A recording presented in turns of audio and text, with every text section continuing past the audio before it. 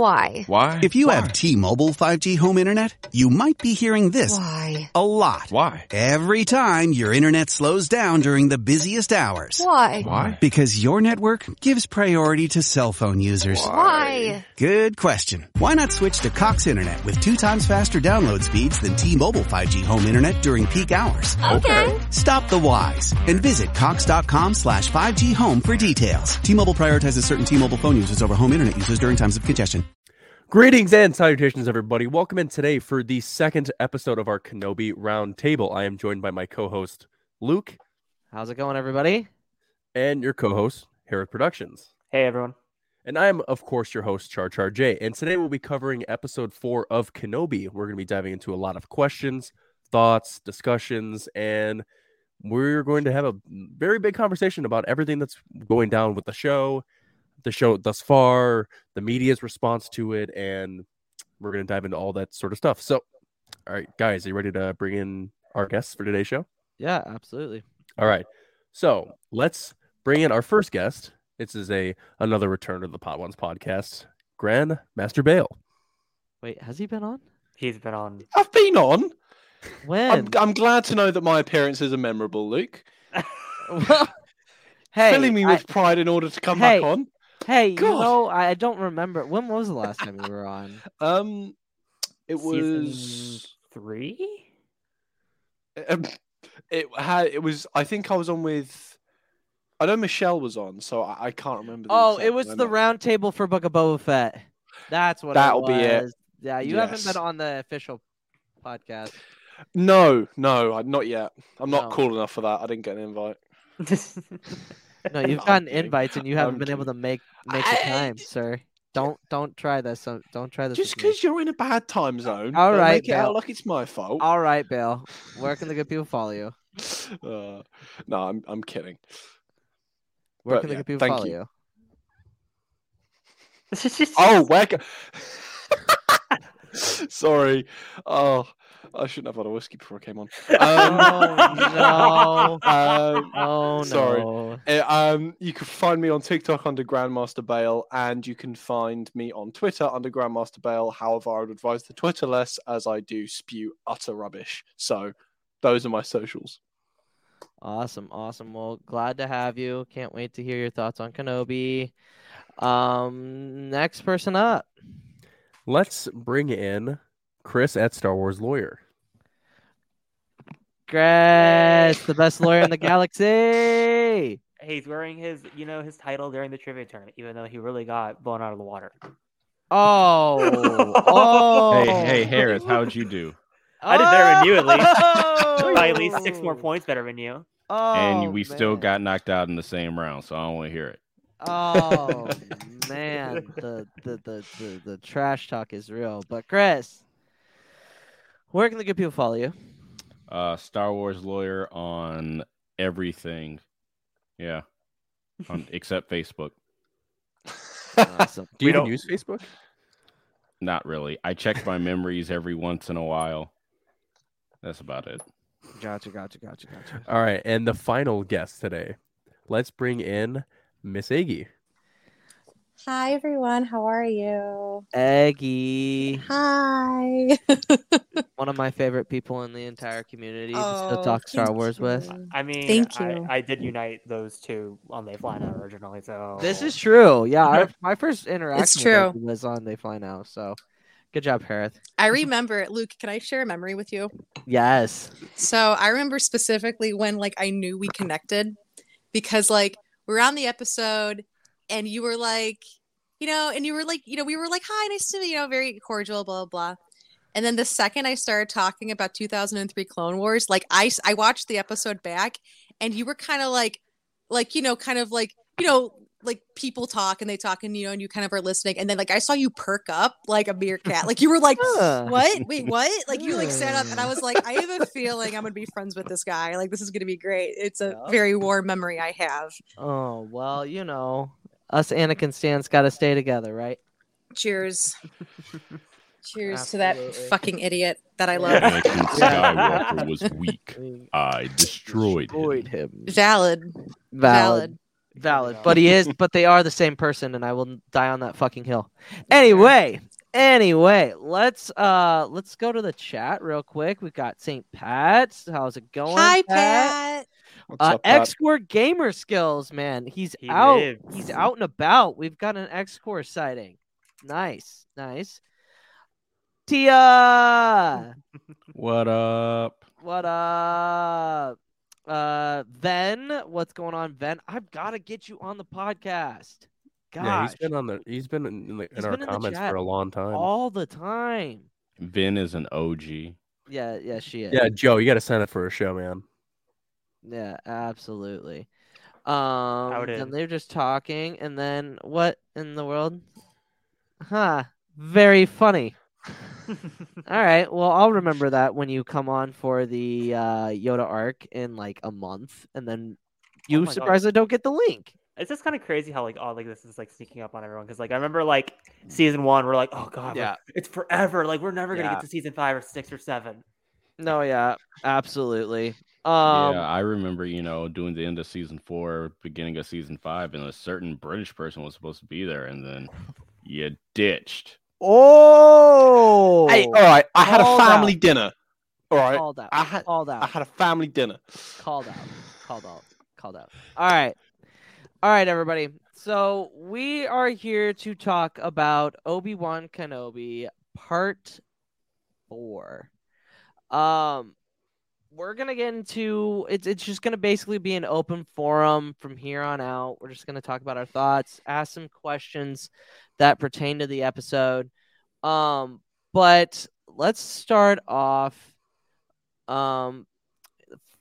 Here's the thing. So one of the big things that stood out to me with this episode, what I kind of liked, was the interactions between Reva and Leia.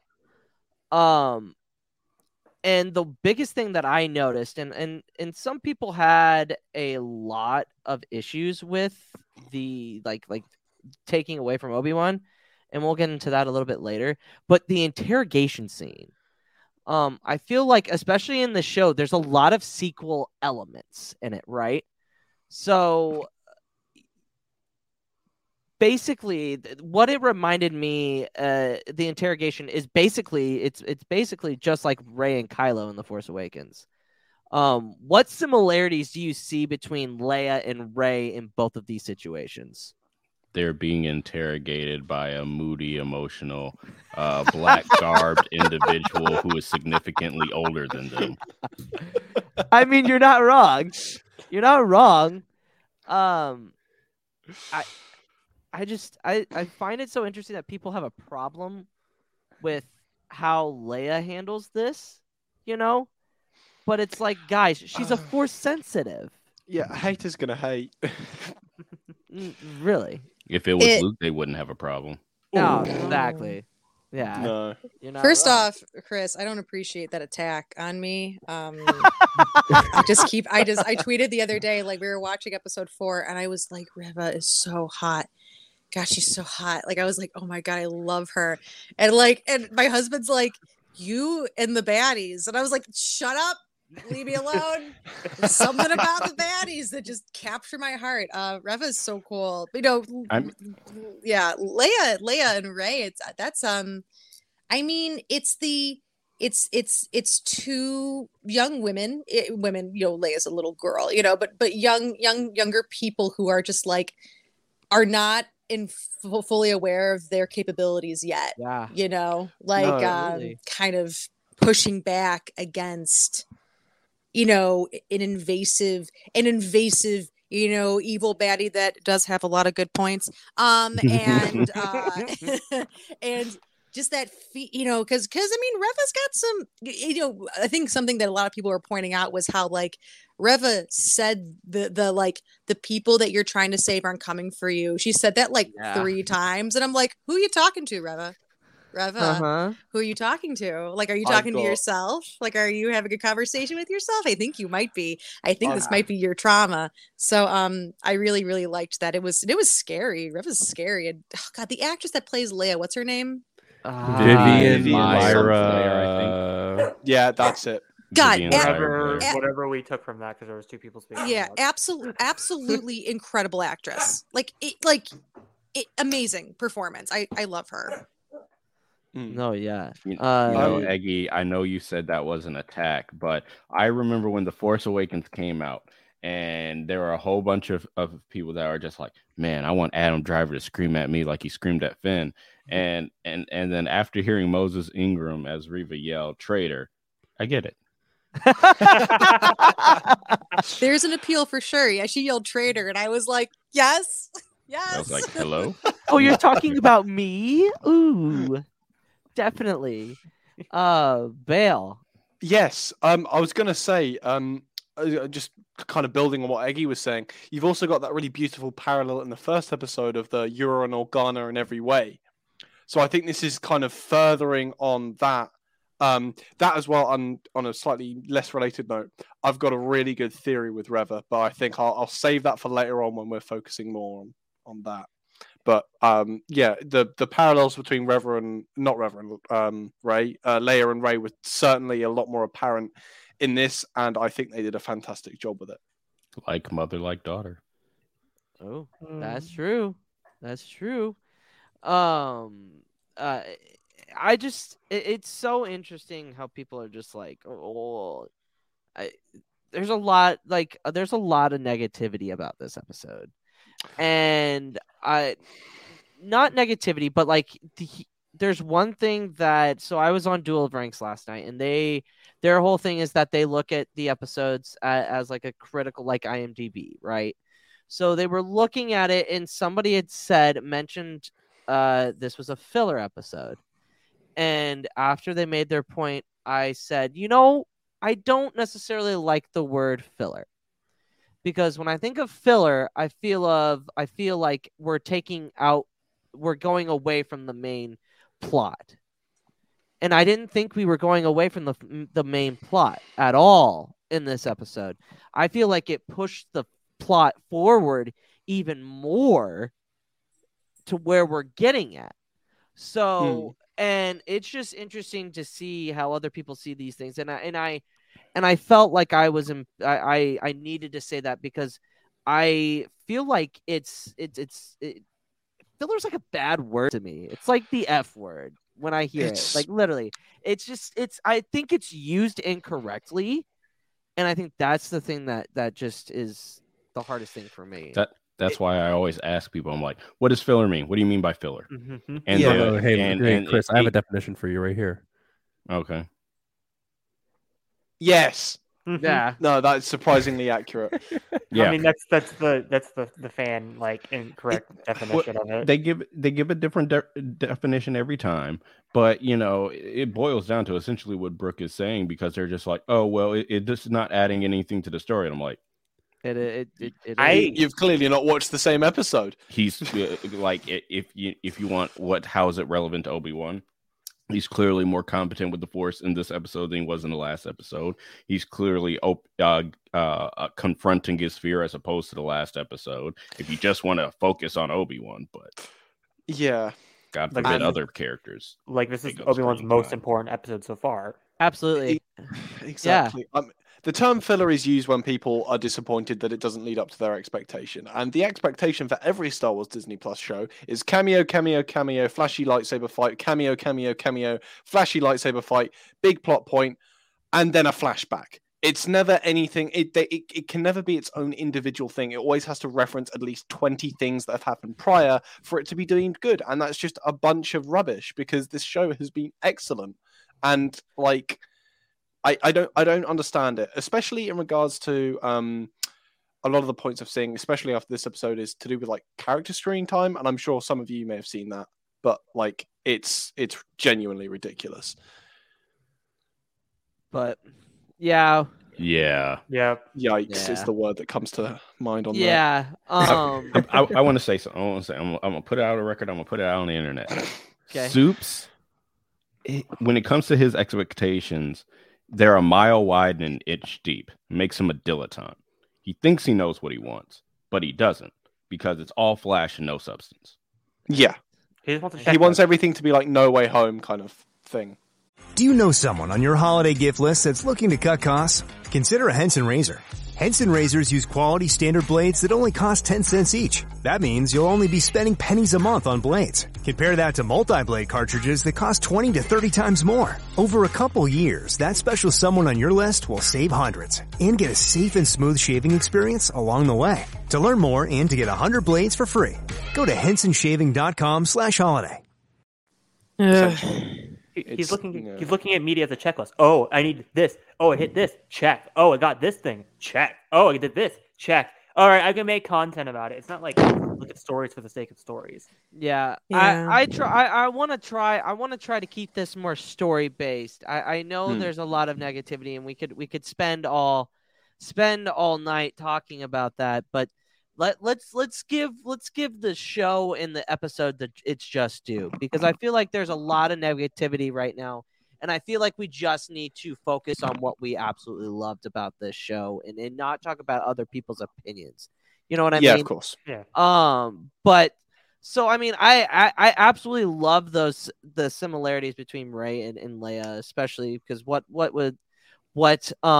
Eggy was saying about them having such a strong connection to the Force and not having been trained, I also think is a very, very big similarity as well. Absolutely. And it just furthers Yoda's point of why he wanted her to be trained instead of Luke. Yeah, I mean, you can even look at Leia and just see the pure lack of the traits that were the problem for Anakin, like the impulsivity. And even such a young age, I'm assuming because of Bail and Bria, because of their position, their like diplomacy and stuff like that just bleeds through, and you can see that why that makes Leia such an excellent contestant for that kind of thing. Yeah. So it's fantastic to see. No, yeah. Anybody else have anything to add about the similarities between Rey and Leia, especially in this episode? I like how they they pointed out that Leia is strong with the Force. I didn't think that it was going to be something that had anything to do with her Force sensitivity. I thought it was just going to be she gets taken by the Empire and she gets interrogated and Obi-Wan rescues her, but she kind of rescues herself in a way. Mm-hmm. Yeah. Almost. No, yeah, Well, absolutely. with her wit too, with like, I will tell you everything, just don't hurt them. But I need to talk to my dad first. No, yeah, the way was she gonna was bring that able up. to, the way that she was able to like, absolutely just. I feel like whenever she was on screen, she stole that scene. Yes. Just absolutely stole it, because it's just like she like, it's like she watched Carrie Fisher and was just like, okay, I gotta be her. You know what I mean? Because you can almost hear Carrie absolutely coming through in that moment, which was nice. Harith? I would say, yeah, like just building off what Char was going to say, I exactly took my words for that. Is I love that scene of like, because Reva's like, oh, like we're like potential allies, like you don't have to worry about me, like you can trust me. And then she's like, all right, can I have my father? And like you can see like the distress of like Reva's on her face. Like Muslim Grim does a really good job of like, damn it, she outsmarted me there. Like I just got outsmarted by a child. Like just, Yeah, like that alone, like that scene, I feel like it's some of the best acting of the show so far. yeah. Well, in the stalling, she's stalling for as long as she can. She's playing like, it's like when and it's I say Reva. Is it Reva or Reva? I think it's Reva. I think it's Reva. Reva. Okay. Yeah, Reva. Like when Yeah, that's how Reva. Even though we want it to be Reva, because then it shits on all the fanboys that love Revans, but whatever.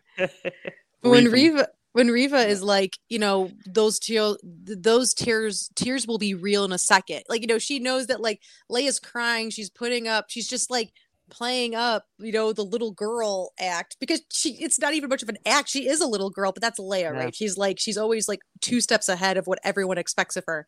And she's just stalling. She's like, just if I stall long enough, and sure enough, it's just in time. And it's like, it is a really good, like so I'm just laughing because I'm just thinking about my husband. Like they take her into the room to torture, and my husband's like, she's gonna torture a child. It's just like, and then yeah, Eggy's just like, this is how the Empire rules, baby. I'm like, this is her thing. Let her do. I'm like, don't interrupt her. I mean, well, no, interrupt her because we don't want Leia to get hurt. I'm just let her do what she needs to do.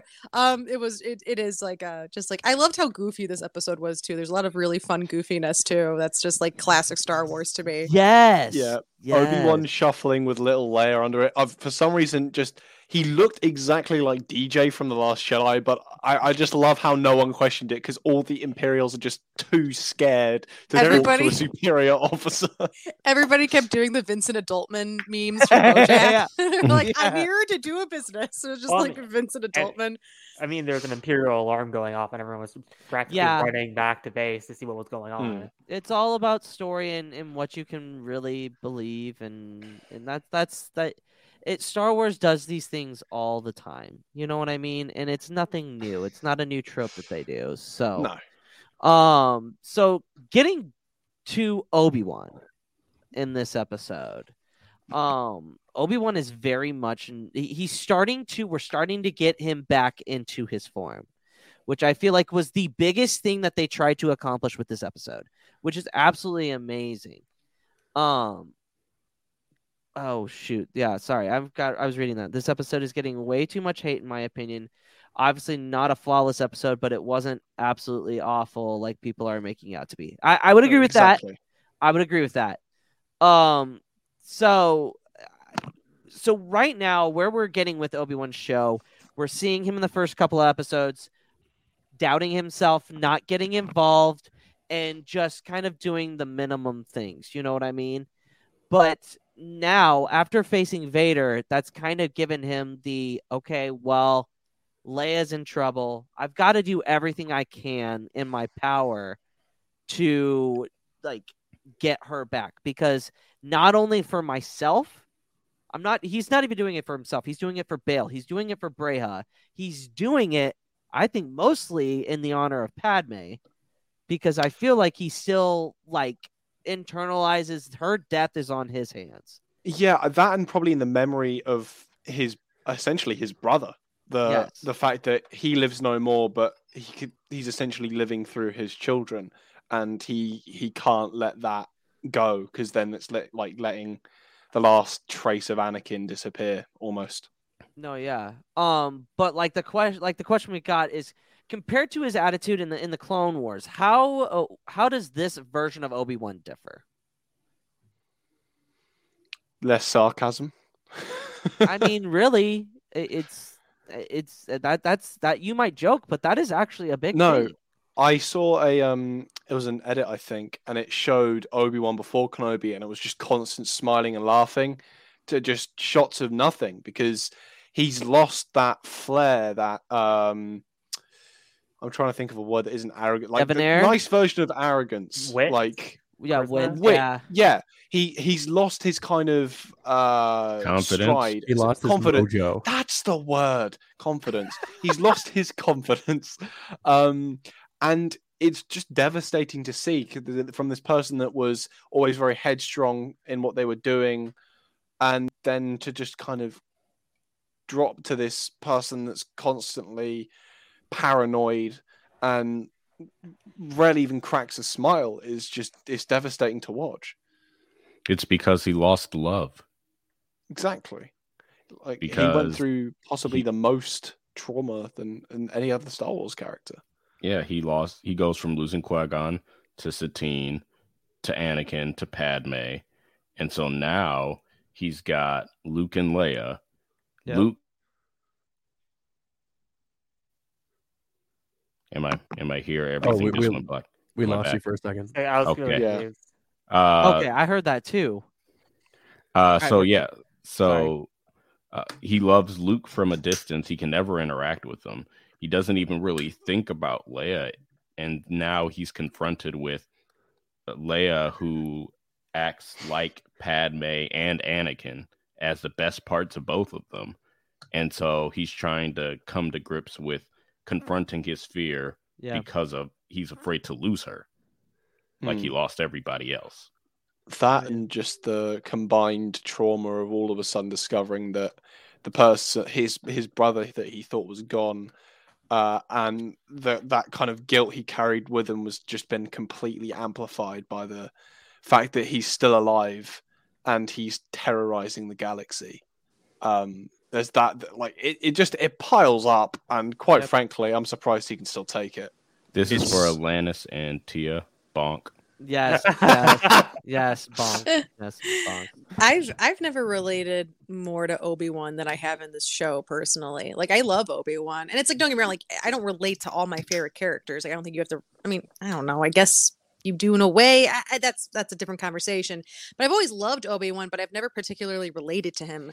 But in this show, I'm like, I've never felt closer to Obi-Wan's character than I have in this show, because he is just like, man, he's like, just he's in a routine, he's doing his thing, and then all of this gets upturned, and he's trying to do one thing, and then another problem shows up, and he's gotta fix that. It's like there is such a palpable fear in Obi-Wan throughout this show of, like, he's like, I just gotta get this done, and like, but what if I can't get it done? Like, what, like, it's like people coming to you and being like, you can do this, right? And you being like, and Obi-Wan just being like, no, I can't do it. Like, I'm not who I used to be. Like, I can't, you're expecting too much, and I'm going to let everyone down. And it's like, and then if I think too hard about this, then I start spiraling, and I'm just like, oh God, like, just like, this is so relatable. But I love that there's a certain point where I think he's just kind of gone into this mode where he's just like, I'm going to get it done.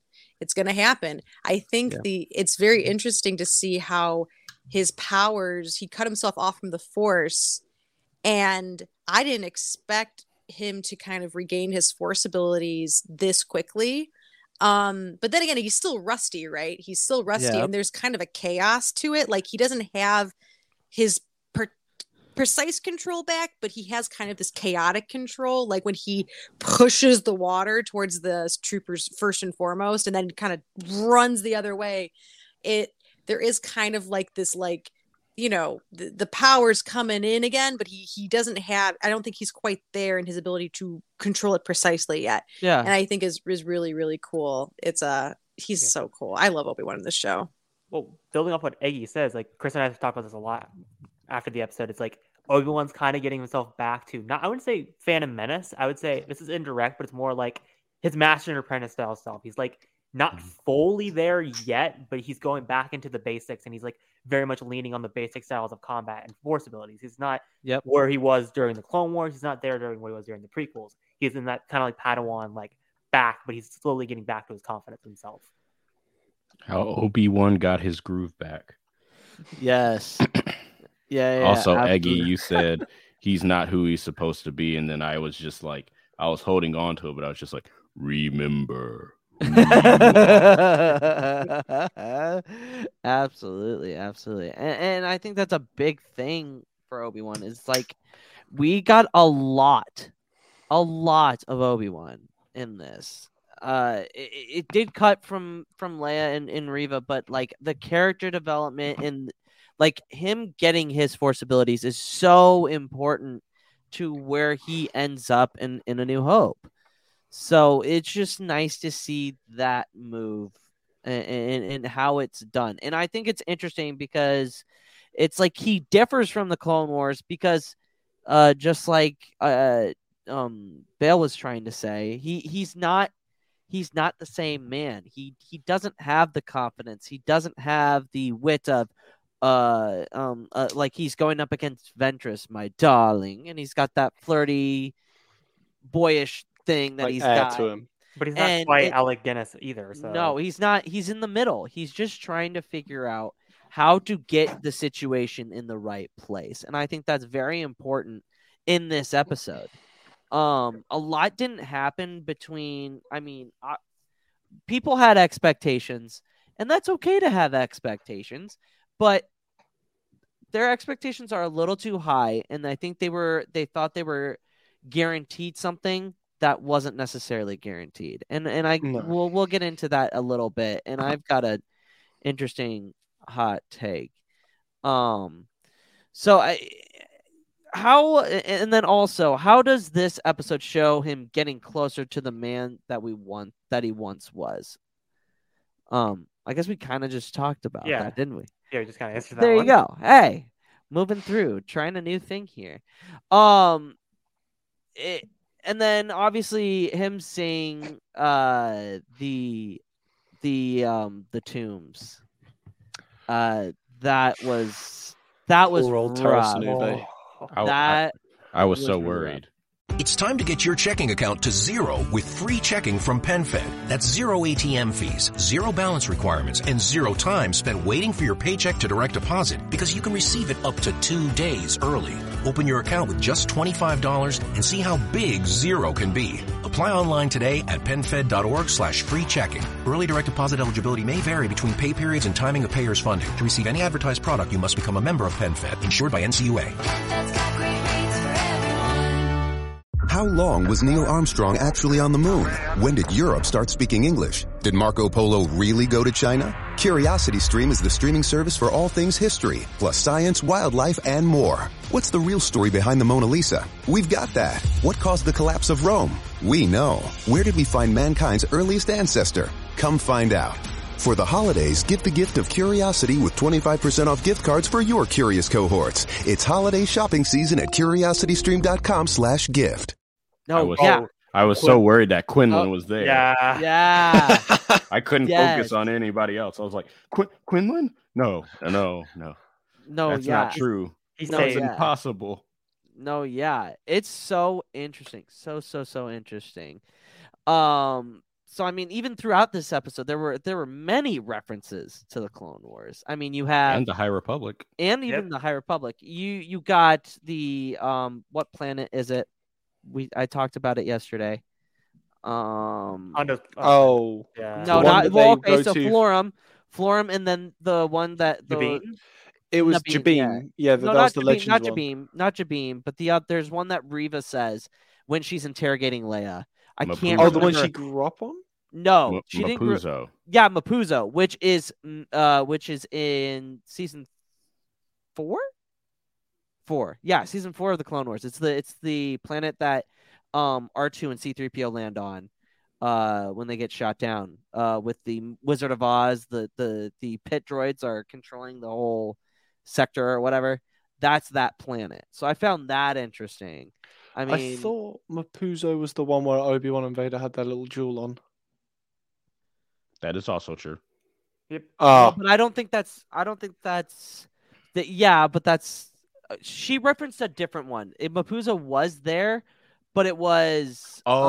She's talking about we found on another planet. I know what you're talking about. Florum. No, it wasn't Florum. That's what Tala says. When she's saying the first planet that they found the hint. They found the hint of the path before they got to Mapuzo a year ago. We got it. House. Yes. I can't remember what it is. Damn it. It'll come back to me. But like, it's just like the reference. Oh, Jabim, right? Jabim. No, not Jabim. You're saying all the planets we said. We said that earlier. Get with the program here. Bro. Alderaan, but like 10 years later. No. No. You mean Asteroid Field? Char, did you have a whiskey before you came on? Yeah. Are you sure they all switch places this episode? No, I had an apple juice like the people that TikTok bite on, but all right, anyway. So I mean, back to the references to the Clone Wars. How do you think the events that transpired affected the galaxy? Were these details added in to connect to the timeline? Or is it to show the significance of the war or as a nod to the fans? Which one? Do you think it's more a nod or do you think it's actual, like they're using it as a point to like get Obi-Wan, like, you know, I mean, he sees Terrace Nube and that's pretty devastating. But what were your guys' thoughts? I'm a bit confused by what you were asking. Well, do you think it's do you think it was more fan service or did you think it fit the story narrative? What, this episode? Well, the Clone Wars references. I think it fit the narrative. I mean, yeah, you gotta tie some things in together, throwing in planet names. I mean, they could have thrown in different, Jedi that like no one would know, but I think, that's part of the fun of things like that is catching Easter eggs where you get I would have different liked to little see. references. I'd have liked to see Yariel Poof. I would have preferred to see him in there, to be honest. But didn't he die before this? Did he? Isn't there like a Django and Zam Wessel story where he dies? Yeah, I thought all of those were legends. I thought that was canon. I thought this happened recently. I'm gonna have to refresh my knowledge. I don't know. I just wish thought we it saw was some more like recently. notable Jedi in there. That's the only thing I have about that scene. Oppo Rancisis is somewhere. Well, I was gonna Is he? say, Yeah. I know, Eggy, you've talked about this before. I don't know if it's on TikTok or through Discord, but I know you've talked about how you wanted a scene with Obi-Wan where it's kind of like him going into the Inquisitorius and like kind of that incredible scene where it's like deceased. It's kind of like that, except instead it's not a computer. It's literally him walking through a tomb and going, "Oh my god, this is all the people I like." I think the most disturbing aspect to all of that is that so what is the name of the base? Fortress Inquisitorius. Yeah. Okay. So is that the only one? Or are For the there Inquisitors, yes. To start out with, they were originally on Coruscant in the 2017 Vader comics, and then they got too hectic, and they had to. And Palpatine was getting complaints basically, and he moved them to Navarra, and basically kept Vader. They put him close to Vader so that Vader could oversee them, basically. Okay. Yeah. Oh god, poor Vader could fucking becomes a middle manager. God, poor Vader. I mean, he's been maiming them. So I mean, is it really poor Vader? I'll never forget when like in the 2017 run when like Palpatine's like, all right, Vader, blah blah. Fucking whatever, he says something evil, cool, and then Vader's like, I finally made it, and then like Palpatine brings him to like the room full of all the Inquisitors training, and Vader's just like, fuck. I'm the only one. What the fuck is this shit? Like, and then Palpatine's like, this is your new staff. You have to manage all of them now. And just like, like poor Vader. I don't relate more to why he wants to choke them. Yeah, I mean, and honestly, with all like the freaking like office politics going on with the Inquisitors, I don't blame Vader for being like, everyone shut the fuck up and get the job done. Stop with all this infighting bullshit. Like, it's stupid. But it's I don't even remember what the fuck my point was. Oh yeah, it was like I can imagine though, even if that's the only fortress, I can imagine like those types of tombs just like everywhere. And like Empire bases and shit, like in the basement, especially like, in Vader's castle for sure. Yes. Vader has one of that, a memorable Jedi that like he remembers. Yes, like just you go into the basement and there it is, this tomb of like, and it's just like, and it's so fucked up because it's like their last moments, like their screams, like it's not even just like their body's dead, it's just like, no, it's the visualization of what their last moments were. Yes, and I'm like, that's dark and really upsetting. I do wonder how they got there. Space taxidermist just cleaned put them them up in and amber, dressed them up real nice, and then put them in the amber. And also think about this. So I watched New Rockstars and they did their Easter eggs. The kid that's in the amber, the youngling, is one that was with Reva in that first shot in the first episode. So think about that. Reva goes through Reva goes through that. When she goes through that, she has to see the fact one of her friends is in there. Wait, is Reva confirmed to be one of the younglings there? Yeah, or is that just she's the one that one of the younglings says, "Oh, what do we need to do?" And she's the one that says, "Run." It's not confirmed, but the camera goes up to her, and it's like it's basically like a big sign. Pay attention. Plus, there's only like 12 black people in Star Wars, so apparently, it's not I thought it was only Lando. No. There's more of us. But see, okay, and then they started talking about, I would have wanted to see Keontae Mundi, Ayla Sakura, like all of those Jedi in there. But then, like, here's my thought. Let's have it even creepier. I like the Imperial, them them doing this in the Imperial Palace, formerly known as the Jedi Temple, and having those bodies there of the council members. That's such a Palpatine move, right? I would like to see the Imperial Palace at some point. I'm not saying in this particular project, but we've never actually really seen a good glimpse at it. We've seen like kind of bits. You might see it in Bad Batch. I mean, I wouldn't be surprised if, inside Palpatine's chambers, he's got Kit Fisto's head on a spike, and just who was the other one? Ali Gadia. No, not Adi died by Savage. Saisi 10 and Agent Kolar. Yeah. That's a trivia question. Yeah. Also, Char, highlight Brian's. That I was like, first of all, the guy literally has his right hand. That's not possible. I'm sorry. like Chris has to go lay down. Chris, we're just talking about this. We thought it was Quinlan for a second. We all had that, like, oh my god, it's Quinlan, and it wasn't. Yeah, it's. I'm gonna didn't go even take look a like nap. Base. Didn't even look like Base. It didn't even. No, not even for a second. Like it rolled by, and I was like, I didn't know who most of those people were. Like I just don't have that knowledge. I can talk to you about every like emotionally tense moment in all of Star Wars, but you could show me a character, I'd be like, I don't know who that is. But so I was like, I'm sure those are important people that I've just forgotten about. But yeah, like they like showed the last guy, and I was like, oh, I wonder who that is. Like people thought it was Mace. Oh God, dude, come on, man. Yeah, it was rough. But it like the emotional weight that scene in particular has, it just is fantastic. Like it's just ridiculous.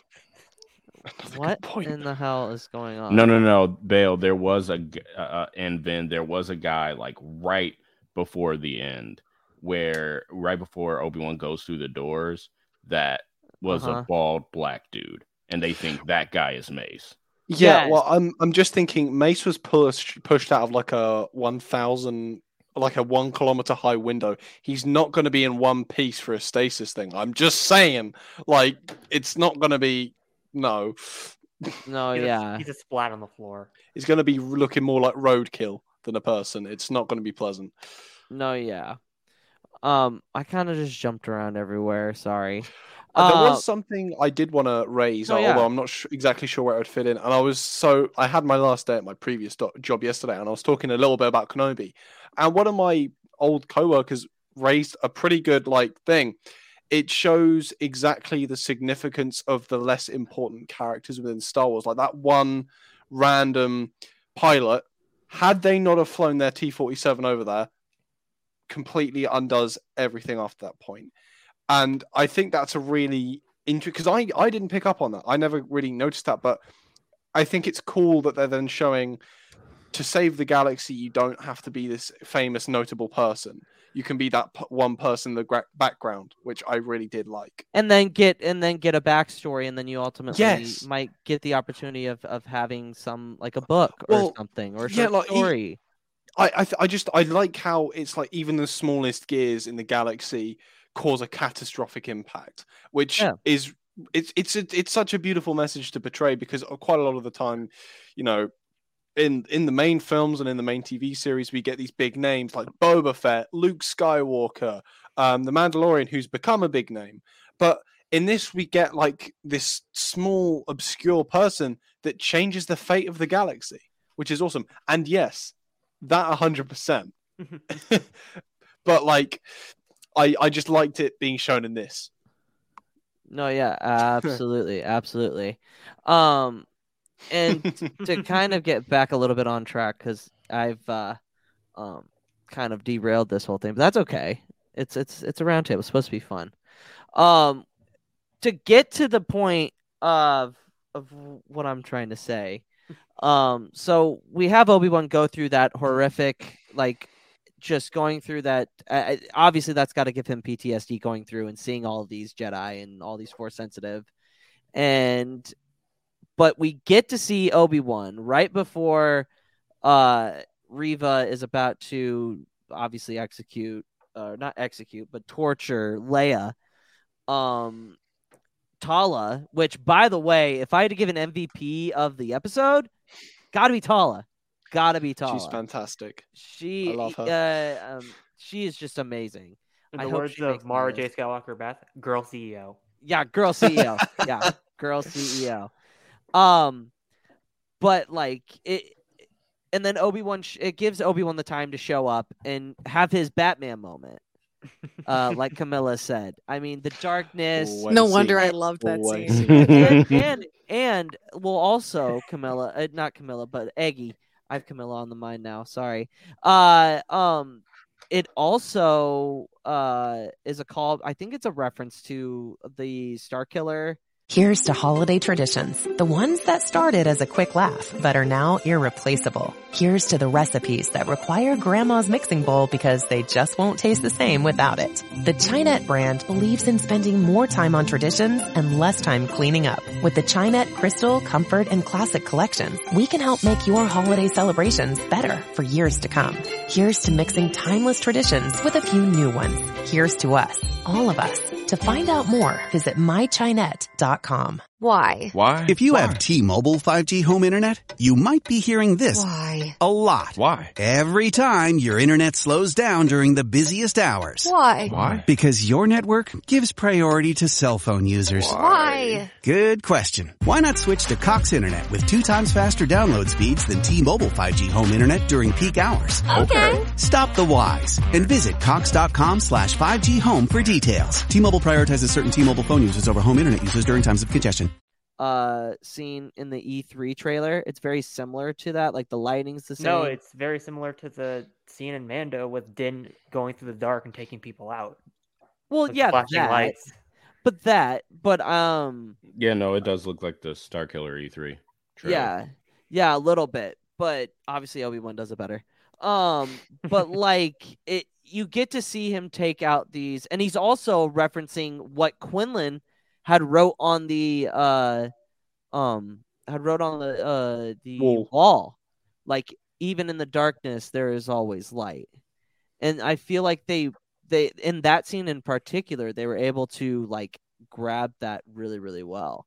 It's also a callback to the last episode where Leia asks what the Force feels like. Yes. And he's like, have you ever been afraid of the dark? Because there's Leia afraid in the dark, and Obi-Wan is the light, and she immediately feels safe.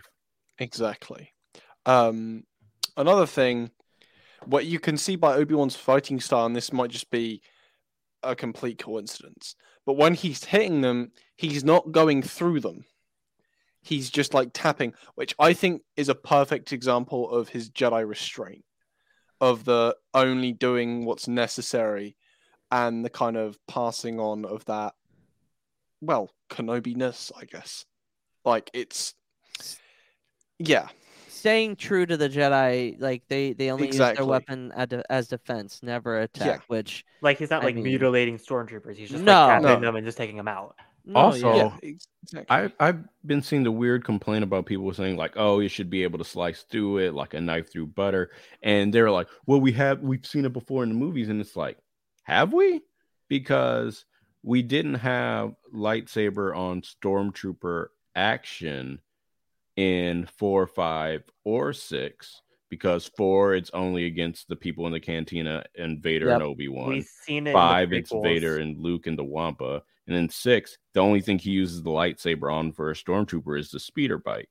So you have episode 7 and episode 8 that In show 8, you what it's like. Revenge of the Sith. It's the stormtroopers In 8 it goes straight through the eye, and I think we do see bits, but I think it's more that actually the only example we've really gotten is Fallen Order, Right. and that doesn't go. I think No. I don't And think we it even see- no, it doesn't go through. It just We see it go straight through only in stabbings through yes, 7, 8, 7, and 8, and I even think in 3 because Yeah, mostly it's Yoda blaster throws. shots, and then Yoda, throws his lightsaber. yeah, we into see their people chest. getting impaled, but I don't think anyone gets like sliced in half. Only Yeah. we saw it in the episode before with the laser gate, but again, that's not a lightsaber. So Yeah,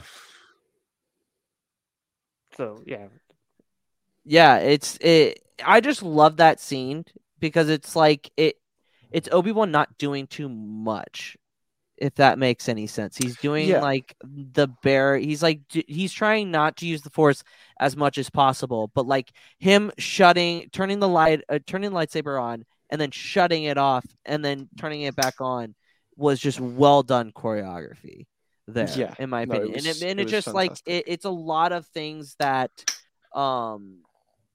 in that scene particularly that I really, really enjoyed. It also shows the unwavering loyalty to Leia during the rescue. Mhm. Do you think that stems more from love or guilt? Because while rescuing her, do you think he thought of Luke at all? I think it's more love. Given Yeah, the I think it's previous love. episode, he says, "I wish I could say I was." I interpreted that as you're such a beautiful, like, human being. I wish I could be your father, given what I know your father has grown to be.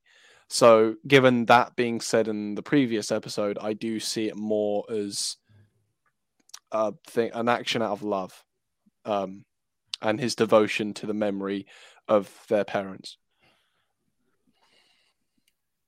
Well I think said. I think it's out of love. I think that in Obi-Wan is like allowing himself to love now.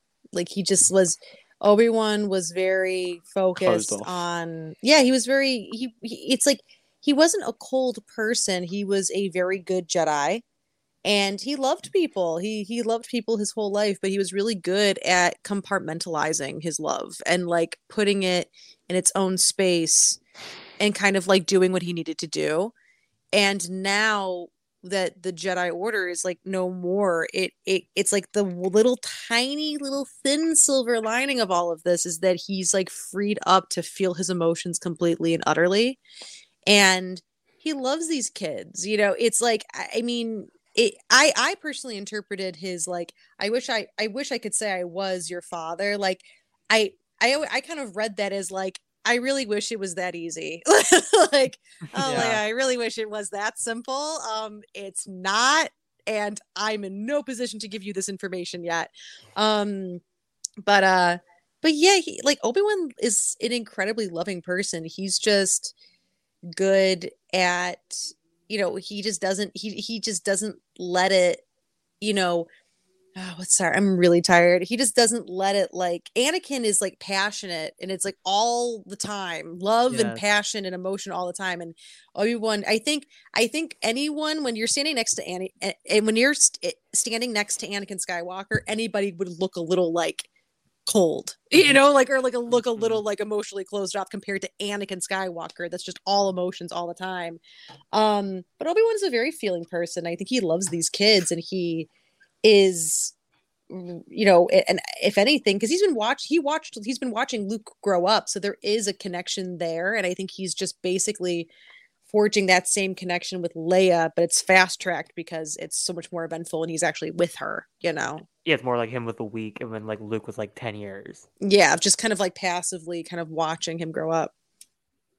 No, yeah, absolutely. Char, What's up? What'd you think? Of Do you think it was out of love or out of guilt that he was trying to help prevent Leia from being or hiding it from the truth? Yeah, we'll just go with that. I'm sorry, I haven't been feeling well. No, this is like a class, and Luke's our teacher, and Char's on his phone, and he's not expecting to get cold called. And cold called, and he's like, this is the answer. Hey, I gotta just keep you guys. I gotta keep you on your toes. But it's okay. I got you, buddy. No worries. Well, what's the question? I want to. So basically, the question is does him saving Leia and giving so much to Leia, is that out of guilt or out of love? I think it's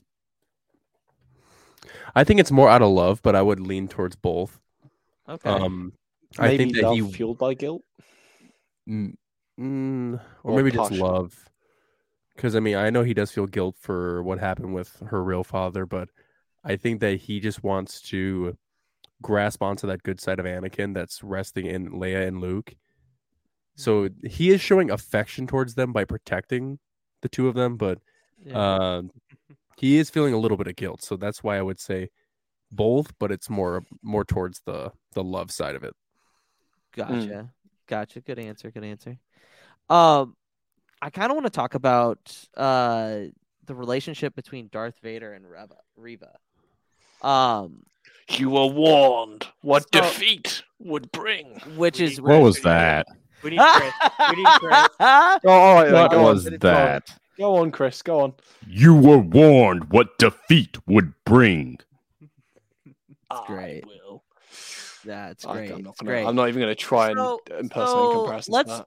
Here's the thing. Let's look at Vader's relationship with Reva and how there's a very different dynamic between Vader and Reva and Anakin and Ahsoka.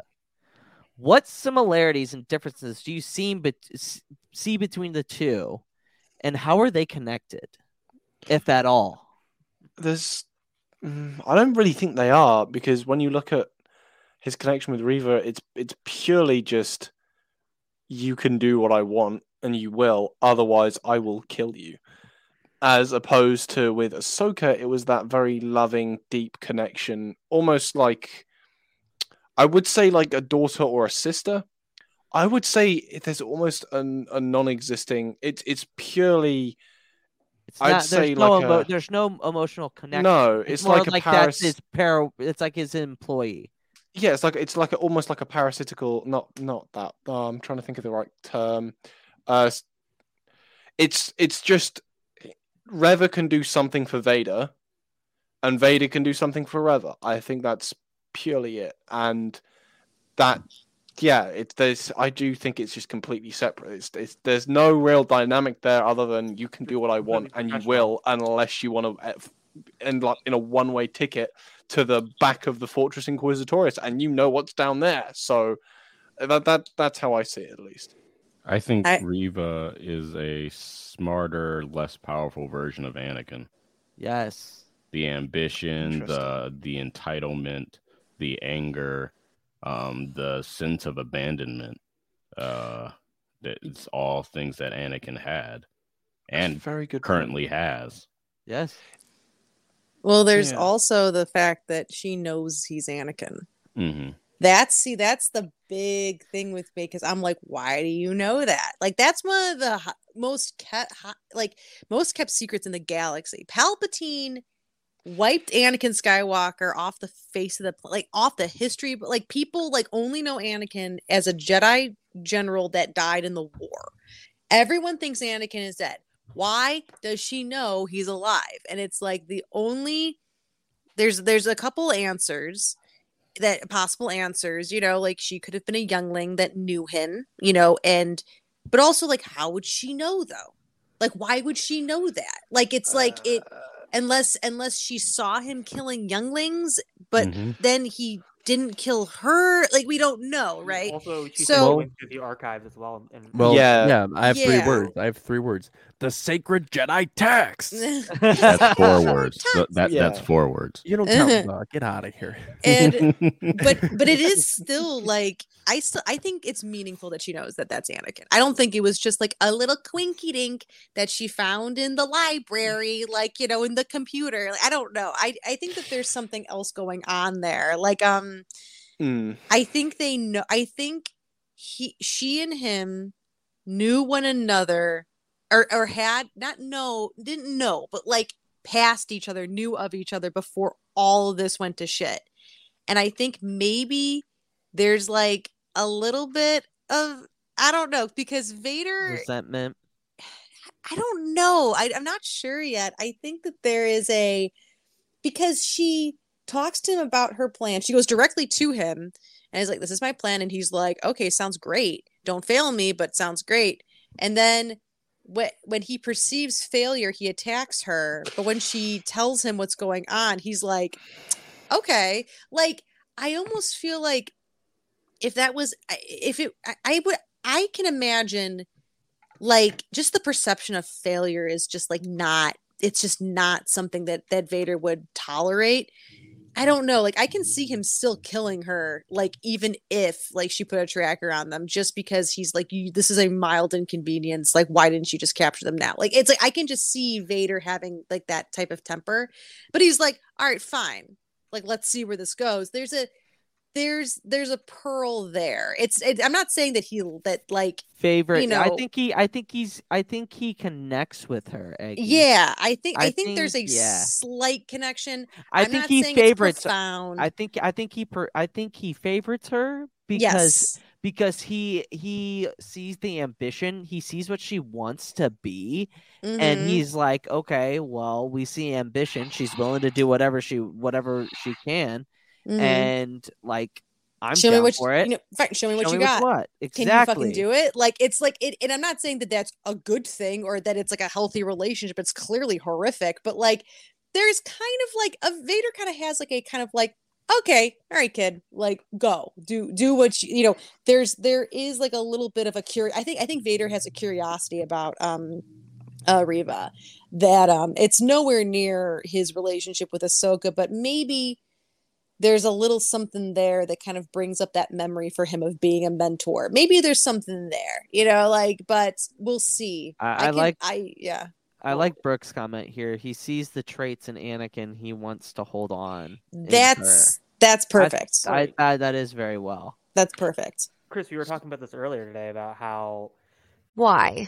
If you have T-Mobile 5G home internet, you might be hearing this a lot. Why? Every time your internet slows down during the busiest hours. Why? Because your network gives priority to cell phone users. Why? Good question. Why not switch to Cox Internet with 2 times faster download speeds than T-Mobile 5G home internet during peak hours? Okay. Stop the whys and visit cox.com/5G home for details. T-Mobile prioritizes certain T-Mobile phone users over home internet users during times of congestion.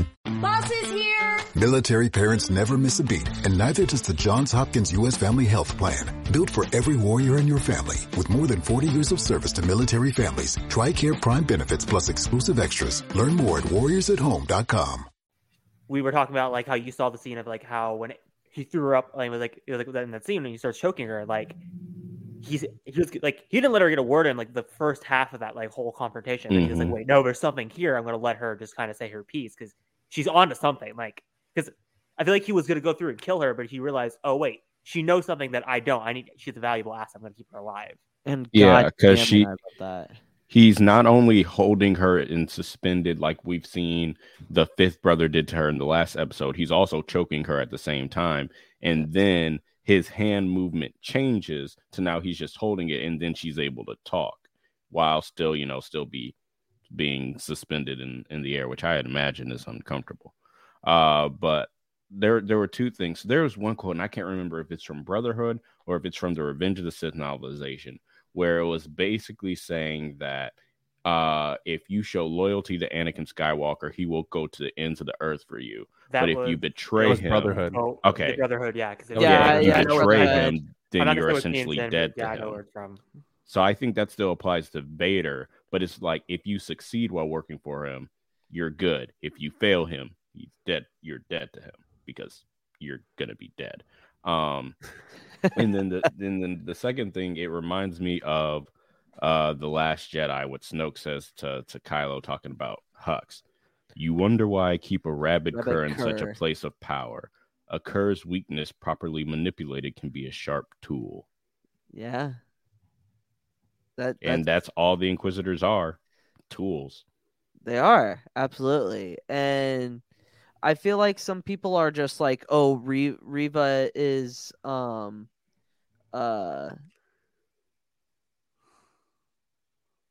anyway. Don't know who's doing that. But anyway, is that you, Char? It's me. I was really confused. I was like, okay, all right, interesting. It was me. Anyway, so I mean, it's I think it's funny that some people have the notion of the theory that Reva's ultimate goal is to become the Emperor's right hand. No, she wants to be the Grand Inquisitor. Yeah, and it's like no, she's not that ambitious. She knows she can't achieve that. But interjection, it's the dark side, though. The dark side is greed and selfishness, and there's a reason why her character poster has Vader in her eye, and the only other person that has that is Obi-Wan. Yeah. The dark side operates like, I can see Riva being like, if I can just become Grand Inquisitor, then I'll be happy. If she becomes Grand Inquisitor, well, There's more. if I can become the right hand, then I'll be happy. Like, it's like, I think it's that ambition is it can be all encompassing if you don't have it controlled. You know, I can see her maybe in the future then being like, okay, I'm gonna be let me take Vader's spot. There is, and then she'd probably be like, let me kill the Emperor. You know, like it's like it's yeah. Where does it end? Because Anakin always constantly wanted more. Which is you know, he was one of the youngest knights, you know, when he became one, and then 3 years later he's on the council, but he's like, I should be a master. It's like, what do you want, Anakin? What I'm owed. What do you want, Riva? What I'm owed. Yeah, exactly. Yeah, you want your cake and you want to eat it too. I want to be married, but I also want to be a Jedi Master. But I want to do this, and I don't want to have to hide, and I want to. It's like it's that I want. You know. Yeah. I mean, is it right if I do my Riva theory? Because this is my theory on Riva's story. We're talking about her. Yeah, go ahead. Absolutely not. I just because I had to go for a second. British boy theory. So from what I'm seeing, and this is a vague theory, and again could be completely irrelevant by the next episode. Shite. Or don't use my words against me. So I think that initially she was born within a family that she very much loved and cared for. But similarly to Anakin, she got detected by the Jedi and was asked to bring in. And her parents willingly gave her, but she didn't want to go because she mentions that thing in the previous episode with I used to have a droid like that until it was taken from me. So that leads me to think she was given to the Jedi. And obviously, when kids are taken into the Jedi, it's with the parents' consent. It's never mentioned if it's with the kids' consent. So I'm wondering if it was at a point where Riva, because obviously they're taken when they're very young, but where it's almost like Riva resented. They don't really have a choice, but they know what's going on. So I'm wondering if this is a case where her parents willingly gave her up, and she carried that resentment for her parents, and then a little bit of resentment towards the Jedi, but then she kind of got used to the Jedi and she settled in with the Jedi. And then the Jedi just completely got wiped out. So I'm wondering maybe if it was something to do with Kenobi finding her, hence the fixation upon Kenobi. And then obviously if she knows Anakin's Vader, she knows that Vader led the march from the Jedi Temple. So then she knows that Vader... So essentially, these are the two men that destroyed both of her families. That's my theory. I think it's a little bit far-fetched. It is a little far-fetched. I think she just straight up saw Anakin just carving up people while at the temple. Yeah. Well, she was just like walking, and she's like, "Master, oh God." Or just looking in the archives, watching the film. Yeah. Or I like the theory that but we don't know how long that film. Sorry, Harris. No, I like the theory that she also found Obi-Wan Yoda at the temple, thinking that they were coming to save her. That was my theory. That's another thing, yeah. But I really do hope that my first point with she was given to the Jedi Order, but she didn't want to go. I hope that stays true, because that would be a really, really interesting thing to explore. But again, here's what I think. Another darker tone to her seeing Anakin there. She's with her gang of younglings, and Anakin confronts them with the clones, and to survive, she kills her fellow younglings. Oh my God. Oh God. Or Anakin I'm makes her obsessed use with that that. choice.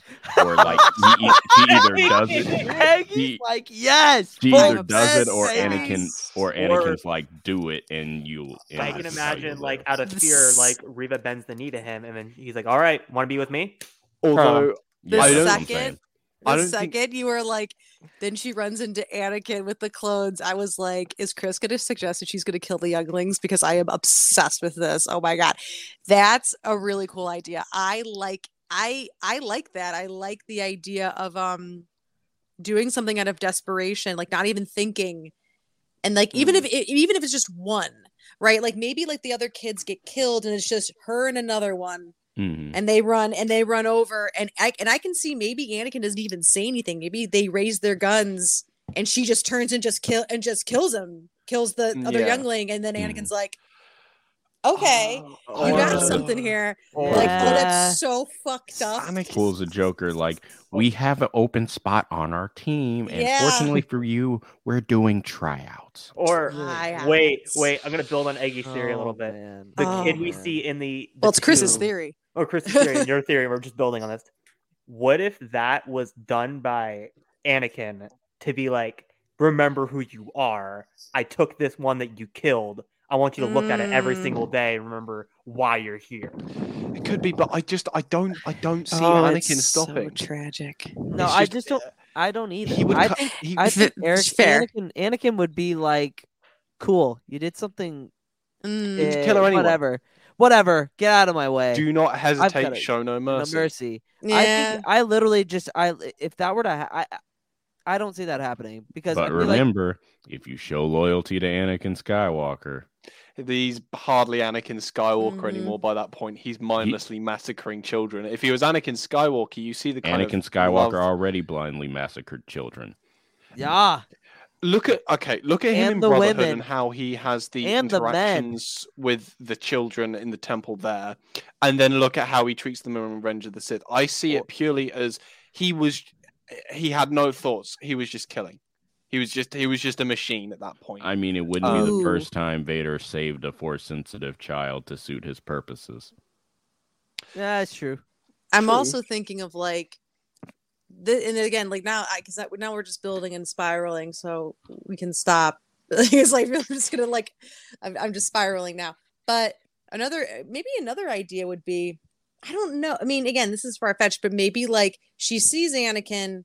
She thinks he's there to help because Jedi, and maybe another Jedi is attacking Anakin, and she kills that Jedi because she thinks like, I don't know. I'm spiraling now, but like, if she helps Anakin in some way, thinking that he's good still, and then he's like, oh, okay, you helped me. Like, oh, I'm about to fucking kill everybody. Like, and then the realization that he's not good and that she did something by accident. She thought she was helping someone who was going to help her, but in reality, she helped like the Empire. And then she's just like, I gotta roll with it now if I want to live. There's some, I don't know, there's something in there. Maybe not that specific thing, but like there's something in there of her like, oh shit, I guess I have to fucking do this now. From that point, and that further builds into the Kenshin part of it, Eggy. Mm-hmm. Yes. Yes, I saw your tweet and I was like, how can I retweet something 50 times? From that, I could definitely see maybe him gesturing to like the clones to take her away and then sort that out later. But again, I can't see Anakin showing any form of not necessarily compassion or logic in that sense, because that's just gone. If he started killing children... I can see what you mean, Bale. Like he's in berserker mode. Like he's just like he's in a mindless rage. But he still spares other Inquisitors, which is why we have Inquisitors. We don't know if that happens in the temple. We don't exactly know where they are. The Grand Inquisitor we know for a fact to be a temple guard, but I don't believe we know if temple guards are only on Coruscant. I don't believe that anyone from the Jedi Temple on Coruscant was taken to be an Inquisitor. I thought it was all from like the stragglers and around the rest of the galaxy. The only one I knew for sure was the Grand Inquisitor, but I don't think the rest did. I mean, we're 10 years past Revenge of the Sith, and if Reva's age is really going to make sense, she can't be a youngling really like past 13, 14. She's on that verge of being a Padawan. Right. So with that 10 years, that would put her at that age. So, I mean, we know Inquisitors were former Jedi, and she looks on the young side, but, black don't crack, so you never know. But, yeah, so, I mean, Vader doesn't kill everyone just right away. No. Even when he's in Berserker mode. Especially when they show loyalty. I also, when I see it, I'll believe it, but I don't think I can theorize that until that point. But I do think, at least I hope at the end of this we do find out a little bit more about the Inquisitors and how they came to be, because to my knowledge they haven't really gotten a solid backstory bar the Grand Inquisitor. I would say, can you highlight Brooks' comment? Because I feel like that's honestly it's kind of in my head theory for the longest time. I think that's the most plausible This one? Yeah. I think Yeah. that's the most plausible out of all. Oh of them. yeah. Well, with Triller, that wasn't at the temple, was it? That was In a cave somewhere with because remember Seer saved a bunch of the yes, younglings. yeah. At the No, temple. it's on some random planet. Vince- So I think it was the Jedi that were taken to be interrogated for where are the other Jedi, not the one. Because if they're all on Coruscant in the temple, none of them need to be interrogated. They're all in the temple.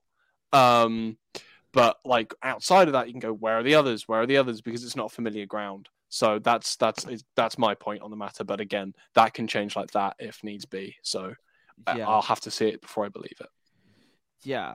So we're gonna get into it. All right. So this last question, the last couple of questions, it's gonna be about the back to tank scene.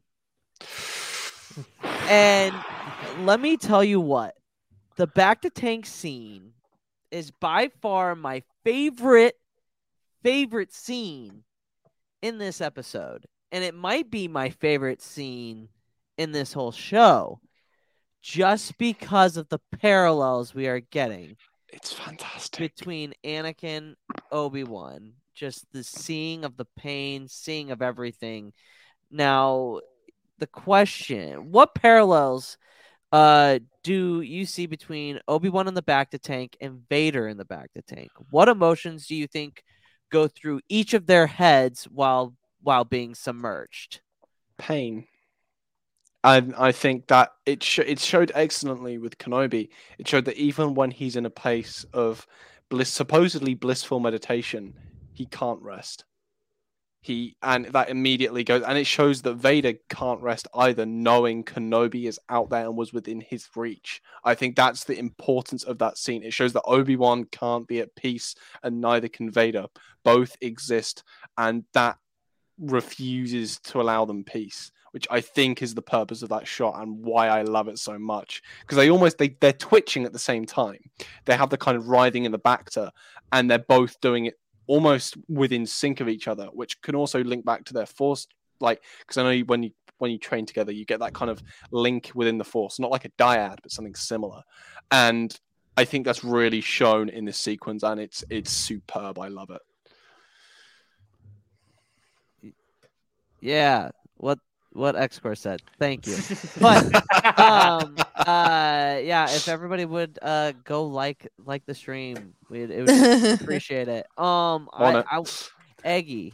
I mean, it's just it to me it struck me as just so incredibly beautiful and horrible, and just like there is that, I think it is that connection, like Bale said. I was gonna say it was dyad, like it's not like a dyad connection, but it's that connection that they've built. Yeah. Well, there's 13 years of struggle in that relationship.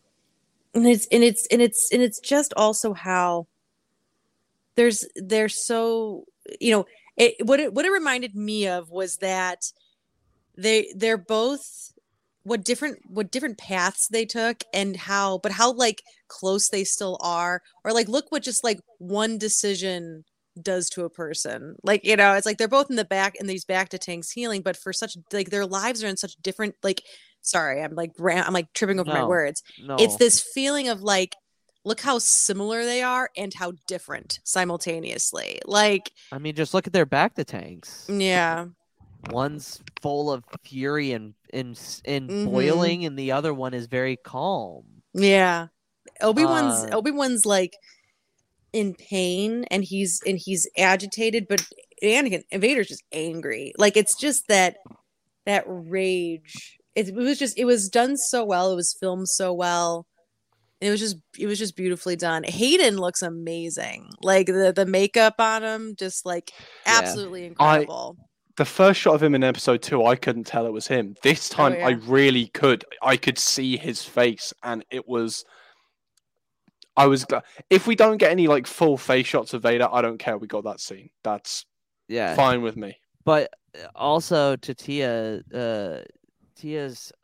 it is a beautiful thing seeing them in such an intimate connection, and just like Deborah Chow said, it's a love story, but it's not it's a platonic love story. It's a brotherly love story. You know what I mean? And one of trauma, one of anger. Yeah, one of trauma and one of anger, absolutely. And I that was my favorite part of this episode, just because that's the connection that we are all looking for from this show.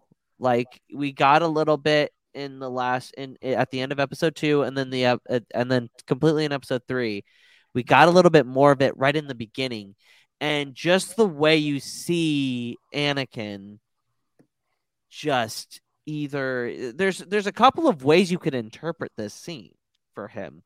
It's either he is in agonizing pain himself, or it's he is seeing the flashbacks, he's seeing what Obi-Wan is seeing, and it's and he's enjoying it. You can take it at either or. I prefer to take it as pain. They're both dealing with that pain. Yeah. Yes, Brooke. Oh, God. Yes, Brooke. But the entire show just needs to be that, then it'll be sorted. No, yeah. Chris, your thoughts on the back to scene? Well, not to parrot too much what has already been said, but I think for most of the past 10 years, Obi-Wan's pain has been mental, and now it's getting into the physical, whereas Vader has lived in a state of physical pain for the past 10 years. And, you know, what he said in the last episode to Obi-Wan is, your pain has just begun. And so while they're both in that back to tank, that force bond that's between them, you know, Vader is calm because this is his normal, and he's inflicting this upon Obi-Wan in both a physical and a mental space now. Yes. Yeah. Char. I think the dynamic between the two of them, I think that it's not so much like love, but like remembrance. It's just like, I want Anakin back, and he can't get that back. But the only way he can get to him is through Vader, which is at this point in time impossible.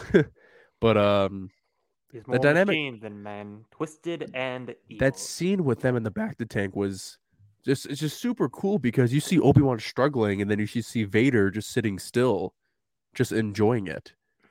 And I think it speaks 1,000 words with just looking at the difference between the two of them just sitting there, and Obi-Wan struggling and trying to escape, and Vader's just having the time of his life. So it's love, it's remembrance, but it's also like the shadow of Obi-Wan and Anakin's decisions. But also the fact when he gets out, his first words are, "Where's Leia?" It's not like I mean with time or like anything else. So it's, "Where's Leia?" Yeah, I mean he's because X-Core in the chat was talking about his main priority is his duty to the kids. He's trying to protect them, and when he senses Vader, he immediately thinks about the kids. So just like how Obi-Wan was in Rebels when he fights Darth Maul, it's not just some high school age Obi-Wan Kenobi. This is a man who is on duty, and he's ready. He's ready to do whatever it takes to protect the kids, and nothing will step in his way. So, and he will sacrifice himself for the kids. I mean, we do see that in A New Hope. Yep. So yeah, that's my thoughts. Because it's the most important guard post in the galaxy, Luke and Leia. Yeah. Hence why he is off of Tatooine and not worrying about Luke. Yeah. I saw something on Twitter, and I think it's a big thing. It's a big thing about Leia's character in particular, that it said Leia is always the one to comfort the ones that are going through trauma, but even though she has gone through more trauma herself, i.e. Obi-Wan in this scene at the end where she grabs his hand and consoles him in a way, and he kind of just lets her do it to Luke after Obi-Wan is gone. And it adds extra emphasis knowing that Leia and Obi-Wan had essentially more of a connection than Luke and Obi-Wan did. Yeah. And I do want to talk about. Oh, sorry, no, Chris, you go straight ahead. And that's repeated in The Force Awakens when she comforts Rey, because Leia just lost her husband, and Rey just lost stand-in a father figure for all the time that she knew him. Yeah. I wanted to talk about something completely unrelated, but I don't want to throw the flow off of. Go ahead. Okay. Brooke would be disappointed in me if I didn't mention this. Okay. Fallen Order connections were constant throughout this. I loved it. The Fortress Inquisitoris, and another thing I did want to say, the shot where Obi-Wan is holding off the water is almost a direct parallel to Vader doing it as well. Yep. Another excellent parallel. And just almost just seeing this thing that was in a video game be put on screen was particularly magical to me, at least, because I'd play through that bloody place about 25 times on Grandmaster difficulty. So seeing it finally explored in live action was phenomenal, and I loved it. No, yeah. I had another thought because I'm watching it on mute right now. Sorry. I was like, I have to watch that opening scene again. You know what else it feels like? It also feels like because Obi-Wan is in so much pain, and it's almost like Anakin's like, yeah, welcome to my fucking hell. Yeah. Like, welcome to what I feel. Like every waking moment of my life. There is a feeling of like Anakin's like reveling in like just Obi-Wan's pain, just being like, yeah, this is what I do. Like every waking moment of my life. It's so good, you guys. It's so good. And that built off of what happened last episode with the burning of like now you get to experience the burning. Now you get to experience my daily life. Yep. You left me to burn. I'm going to burn you like tit for tat. It's just, it's so good. It's that eye for an eye mentality with the Sith. Oh yeah. Ewan McGregor is just also like, I feel we've talked about this. Everyone's talked about this, but God, is he a good actor? Yes. God, is he good? He's so good in this role. Chris, are you about to add the sacred what? The sacred tits. Space Jesus was shirtless. The sacred tits. Yeah. To kind of build off Fallen Order, and kind of make it into the escape scene. I see a lot of gripes with this, but my thing is, it's the fucking Empire. They have shit for security. It's seen throughout the original trilogy. It's seen throughout Rebels. It's seen throughout Clone Wars. Come on now. The bad guys are shit at security. I mean, they're so narcissistic. It's like when he's like, well, can we get close? And like he's like, there's no shields on it, and they're like, oh, no one would be dumb enough to attack them. And it's just narcissism. They're just like, oh, no one's gonna come here. It's arrogance, and especially when you look at Tala, when she just goes, I am a superior officer, and then he's just like, sorry, I won't do it again. Like, all you have to do is just put a bit of like oomph in your voice, and you're walking through anywhere. That's probably why no one like interrogated Kenobi when he was walking through with Leia under his coat, because Tala was walking around with an officer plaque going, which just, it's a very bad system. It's the same reason why Ezra and Kanan are able to break into anywhere in Rebels. Literally, in Rebels, they say, Jesus, how many times have we stolen an Imperial shuttle? Like literally, like it's like anybody that complains about that, I just point them to that's Star Wars. That's the Empire. That makes sense from a story standpoint. If you pay attention to the canon, that's why it's so goofy. Look at A New Hope. Don't tell me there is no surveillance systems on the Death Star. A man is walking around openly in Jedi robes, no alarms raised, They literally walk off of the shuttle, a massive open like hall, nothing in it, nothing to obstruct anything, with a security port looking down on them. People just run out of the ship. They walk allegedly pace into the facility, get straight through everything fine, no alarms raised until someone actually like shoots someone. It's yeah.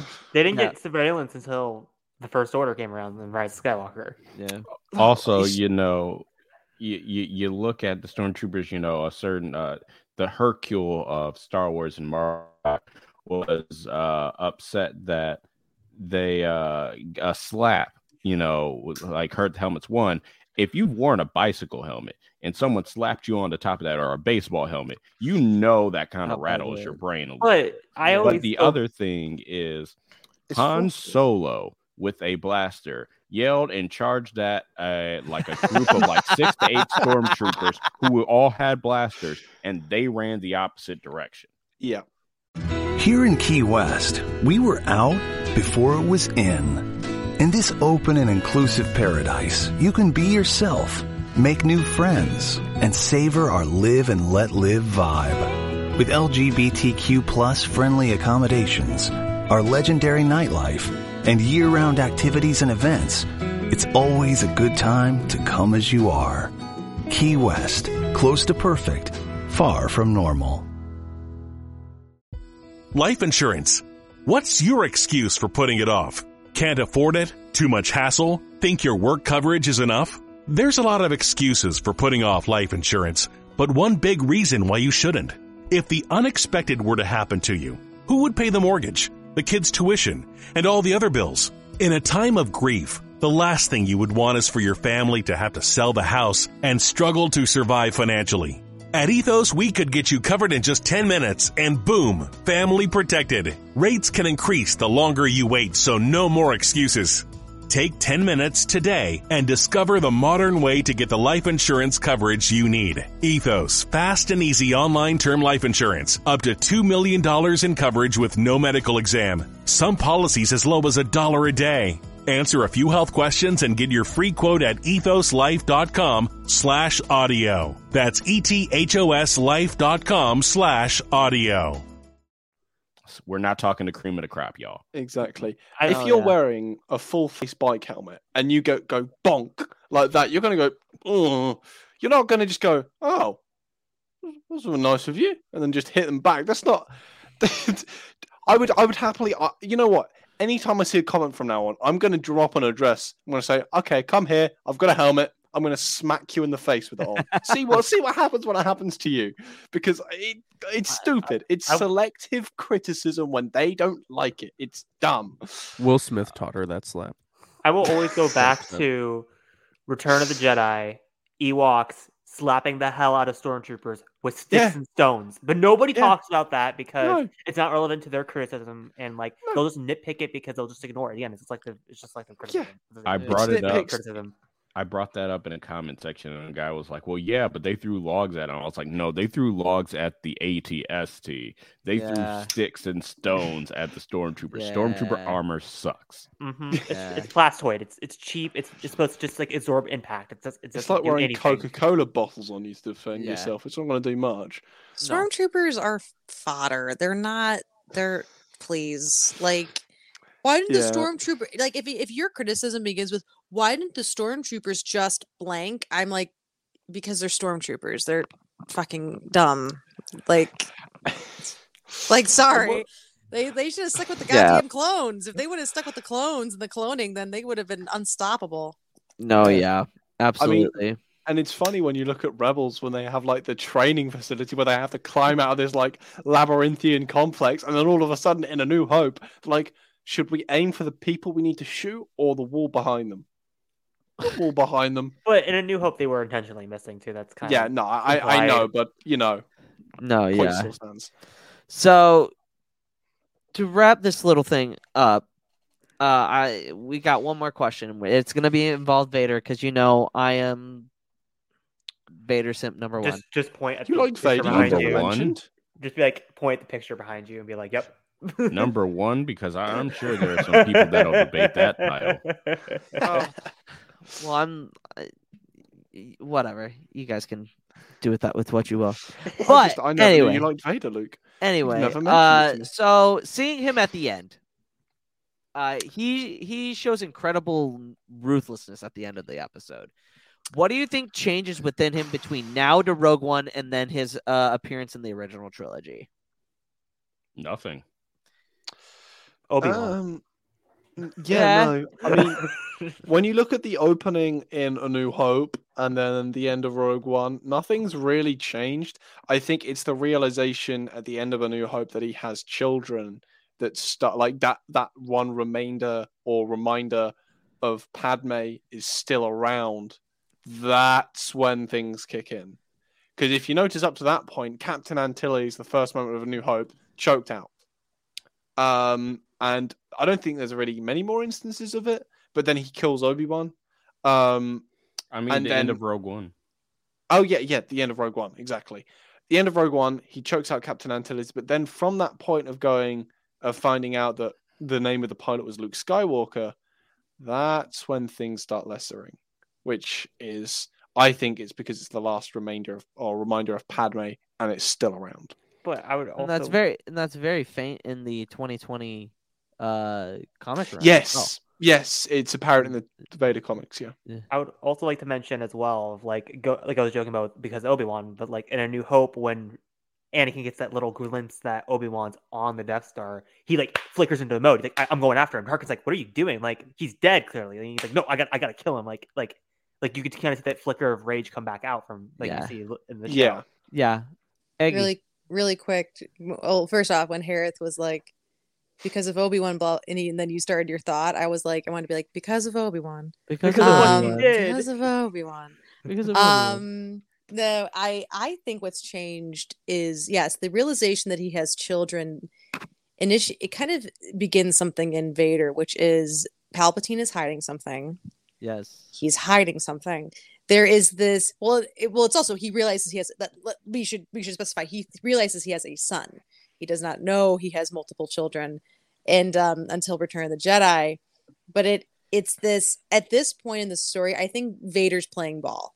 Vader is settling into his role, and he's like, okay, this isn't exactly what I was promised, but it's fine. It's fine. Like, I'm the second most important man in the galaxy. And, Palpatine's been, I was about to say Palpatine's been like nice. He hasn't. But like Palpatine has, the Emperor isn't, I'm under the Emperor and that's okay. And this is my life now. And I'm going to, make the best of it. Yeah. The moment that he realizes, the moment that Boba Fett comes to him in the comics and he's like, the name is Skywalker, he's like, no. And then Vader begins working towards his own agenda, and he begins lying to the Emperor, and he begins playing his own game and working towards his own individual goals. Here he's still playing ball. I think there is, and it just goes to show, because we haven't seen the Emperor once, nor are we going to, and I don't want to see the Emperor in this. But like, it is like, his presence is always there, and Vader knows his place. And then the second he finds out that Palpatine is hiding something, then his attitude changes. So I think between here and Rogue One, there's not much change. But I always had a feeling that Vader knew kind of in the back of his head that something wasn't right. Like there was more to than what Palpatine was telling him, because Palpatine is always just pulling shit out of left field, and the way that Palpatine suddenly becomes so cruel to him is just always breaks my heart. And it's just like Vader knew he got shafted. Yeah, he got ripped limb from limb in one bit. Yeah. Aggie, may I offer one thing that may change your mind on the Palpatine bit? So the end of Kenobi, Obi-Wan is able to talk to Qui-Gon, and we see Vader kneeling to talk to Palpatine. Ooh, as I the love final that. parallel to talk to their masters. Okay, Yes. I love that. Yes, Okay. yes. That would be good. I mean, I don't want Palpatine to show up in a plot way. Oh, you yeah. know, No. like I just No. want that that imagery would As a be cameo, so yeah. cool. The Yeah, only agreed. scene I would think Palpatine would work in the show, besides what Chris just said, is like a scene where Palpatine's like, "You need to stop obsessing with Obi-Wan. Like you're too far gone with this mission. Like, just drop him, let him go." Like, I can imagine Palpatine saying something like that, and Vader being like, "No, fuck you. I'm finishing this mission." And you know why though? It's like it is interesting because I can totally see Palpatine saying the same thing because there's a fear there that Palpatine's like, if Vader comes into contact with Obi-Wan, there's a chance he could find out that like I've been lying. Like, you know, he might be privy Obi-Wan because he doesn't know, like, but he's like maybe Obi-Wan might be privy to some information. And if he says something to Vader in the midst of battle and it triggers something in Vader, like, he doesn't know. He doesn't want any information getting to Vader. It's so good, you guys. It's so good. Yeah, Reva's so pretty. Look at her. Sorry. The She's so pretty. one thing I will mention is I love the way Vader just straight up walked in and said, "You yes. have failed me." It's a power walk. Just literally, that motherfucker was on a mission, and the way he just like they're all just talking, and they were like, and then all of a sudden he just lifts her ass up and starts choking her. I was like, holy shit. I was like, oh no, Vader's on his way, and he's there, and he's oh god, oh Jesus! Like I thought there was gonna be delay. Yes. There's like, no delay. I'm like he's on his way, and then he's in the room choking people. I think We that's haven't- no, go ahead. We haven't heard Vader yell like that since the beginning of A New Hope. Yes, I got scared. I got very scared. I wish. Sorry, you go, Bell. Sorry. No, go. I just love how the fifth brother is just like, normal day of the week. Like, you know, He was smiling. people again. He was smiling as soon as he started choking her. He was like, all right, this is my chance. but he wasn't smiling too hard because No. it's like, you know, when your sibling is getting whooped, you don't want to draw any attention to yourself because you don't want to catch that either. That's what it is. Yeah. I was gonna say, I wish I could master like Vader's walk to when I want to go up to like a customer service department. Just you were warned what would happen if you didn't give me enough fries. Like, if I could do that, I would be living my best life. Jar, your thoughts on Vader in that last scene? Oh my god! And I've purposely rewatched that scene like 10 different times.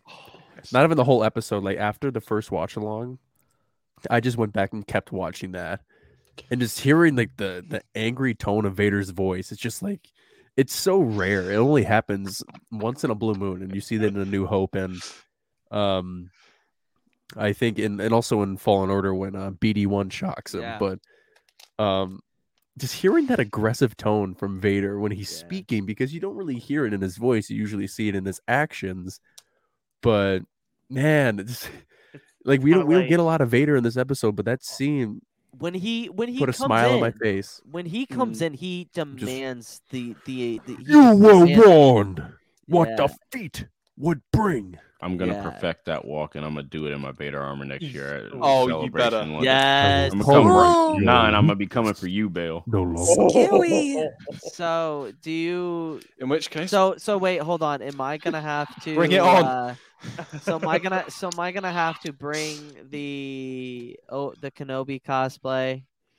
Yeah, and then I'm gonna drag you through some fire. No, that's not how I'll that find works. a good spot for that. That's How not committed that to works. the bit are you, Luke? Dude, I don't want to burn in hell. All right, okay.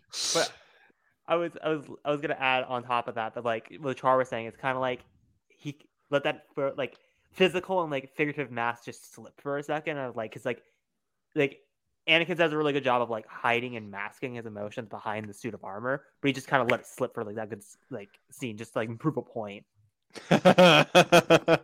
Ah! Yeah. But overall, I think we've talked about this episode to Agnesium. So I will leave you with one question. Okay. We're not gonna put expectations, put everything out there.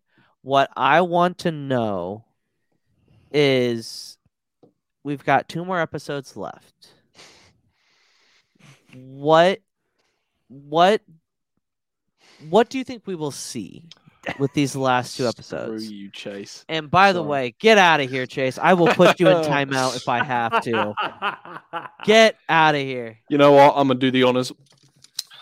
Bonk. There we go. Bonked there. That was pretty good. I did. Yeah. No, I nearly crashed a bottle of. Chase, do not something. ever change. I love you.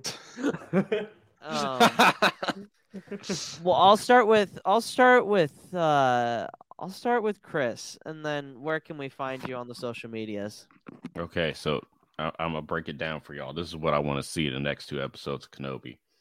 I want to see Obi-Wan. I want to see Vader. I want to see Reva. I want to see Leia. I want to see Owen and Beru, Bail and Brea, and more of Tala. That's it. That's what I want to see. Okay. And occasionally a lightsaber going burr. And blasters going pew pew. And also a guy that has a yellow line across his face, but we'll talk about that another time. We don't talk about Quinlan. No. Okay. No. And you can find me at Star Wars Lawyer on various social media platforms. And thank you. Yeah, Baru. She did say that she was going to be in the next 2 episodes, or a big part of the next 2 episodes. We'll see. We will see. Bale, where can the good people follow you, and what are you wanting to see in these next 2 episodes? So, you can find me as Grandmaster Bale on TikTok or Grandmaster Bale on Twitter. I wouldn't recommend the Twitter option. I chalk utter rubbish on there. But anyway, in terms of what to expect from Kenobi, more or less what Chris said, but I have some more specifics. I think the next episode we're going to see Obi-Wan getting into his element a little bit more. And we made USAA insurance to help you save. Take advantage of discounts when you cover your home and your ride. Discover how we're helping members save at USAA.com/bundle. Restrictions apply. Hello, it is Ryan, and we could all use an extra bright spot in our day, couldn't we? Just to make up for things like sitting in traffic, doing the dishes, counting your steps, all the mundane stuff. That is why I'm such a big fan of Chumba Casino. Chumba Casino has all your favorite social casino-style games that you can play for free anytime, anywhere with daily bonuses. That should brighten your day a little. Actually, a lot. So sign up now at ChumbaCasino.com. That's ChumbaCasino.com. No purchase necessary. VGW Group. Void where prohibited by law. See terms and conditions. 18+. And then we're going to get that rematch of the century that was hinted by, I believe, Kathleen Kennedy in the final episode. And I'm wondering where that's going to happen. But it's certainly going to be a great couple of I think this is where they're going to kind of crank the dial up to 11 on these last 2, or at least the last episode. I have quite high hopes for it. But I don't want to predict anything specific because I still have PTSD from the Bad Batch season 1 finale, so I can't make predictions. Eggy. Hi. So everything Luke said. Sorry, Obi-Wan's spinning his lightsaber, so Oh, he did the spin. Okay, spin. I'm here. You're like priorities. Oh, it's so cute. No, everything Chris said. Plus little Luke. I would like to see little Luke. I love that. I just love that the focus is on Leia though. Leia is such a great character in this. She's so cute. She's so endearing. Their relationship is so great. There's only 2 more thoughts I want to add. When they shot the mouse droid, I got very upset. Me too. I was like, no, my little, not the little mouse droid. Why did you shoot the mouse droid?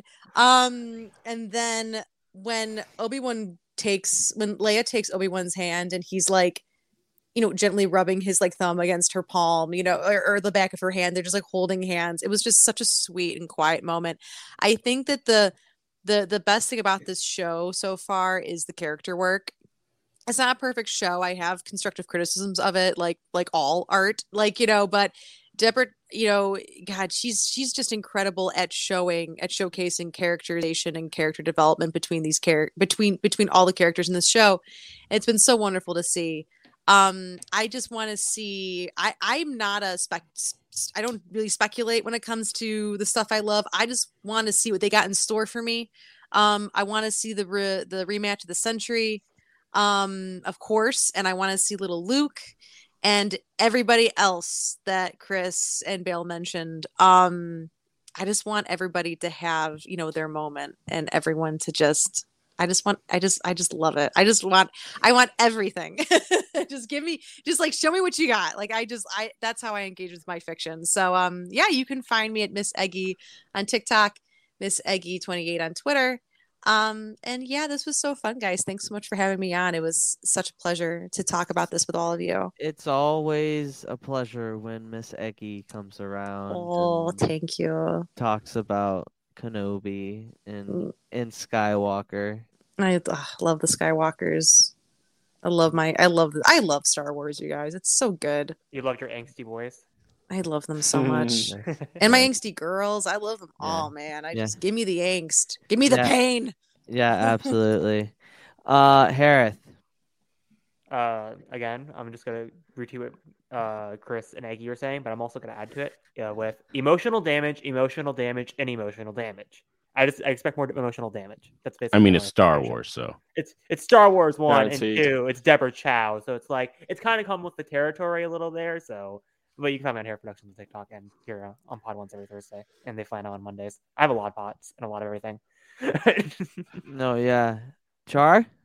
2 episodes left, big guy. What are we expectations for this next episode, or talking about the next 2 total? Because I have some ideas. Go ahead. Well, Floor's yours.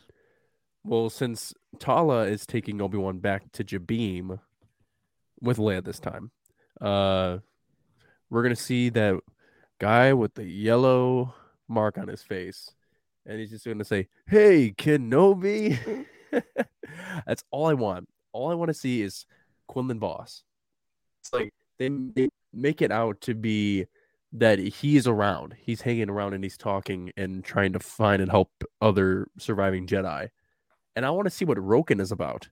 O'Shea Jackson Jr., his character, because when he's called Obi-Wan General, it was like this guy had something to do with the Clone Wars. But Obi-Wan was known as a general of the Clone Wars. I mean, it's not that far. Well, I think he was one of the worst battles. One of the worst battles in Legends. I'm not implying that Wars. Roken was involved with the Jedi Order, but I'm saying that he's aware. He's known Kenobi for a long time. It's kind of like Bail Organa calling Obi-Wan General Kenobi in Revenge of the Sith. Well, they're close. I know, but I'm just saying it's kind of well-known thing. It's not like a World secret. Obviously, I don't think they're going to save it for the last episode. The bigger duel of the fates with Obi-Wan and Vader on that lava planet. Which, I mean, hell, if they fight on Mustafar again, I'm gonna shit a brick. I was gonna say something along that lines, but I don't want to get my hopes up. I kind of hope the fight's kind of on opposite territory. But that's just me.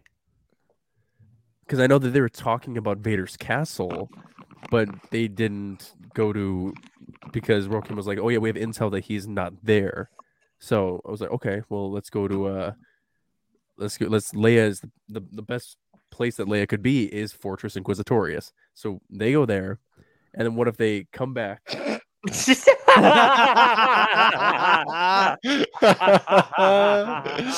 not expecting anything. God, I love you, want something. But if it doesn't happen, I'm not gonna be a piss face about it. Okay. The show's ruined. I want everything to be perfect. Everything's got to be perfect. Hey. But all I want to see, it's shit. If anything, we don't even need to see Quinlan Voss like in person. Like we can honestly just see a picture of him or like a hologram of him, like sending a message to the people on Jabim. Yeah. And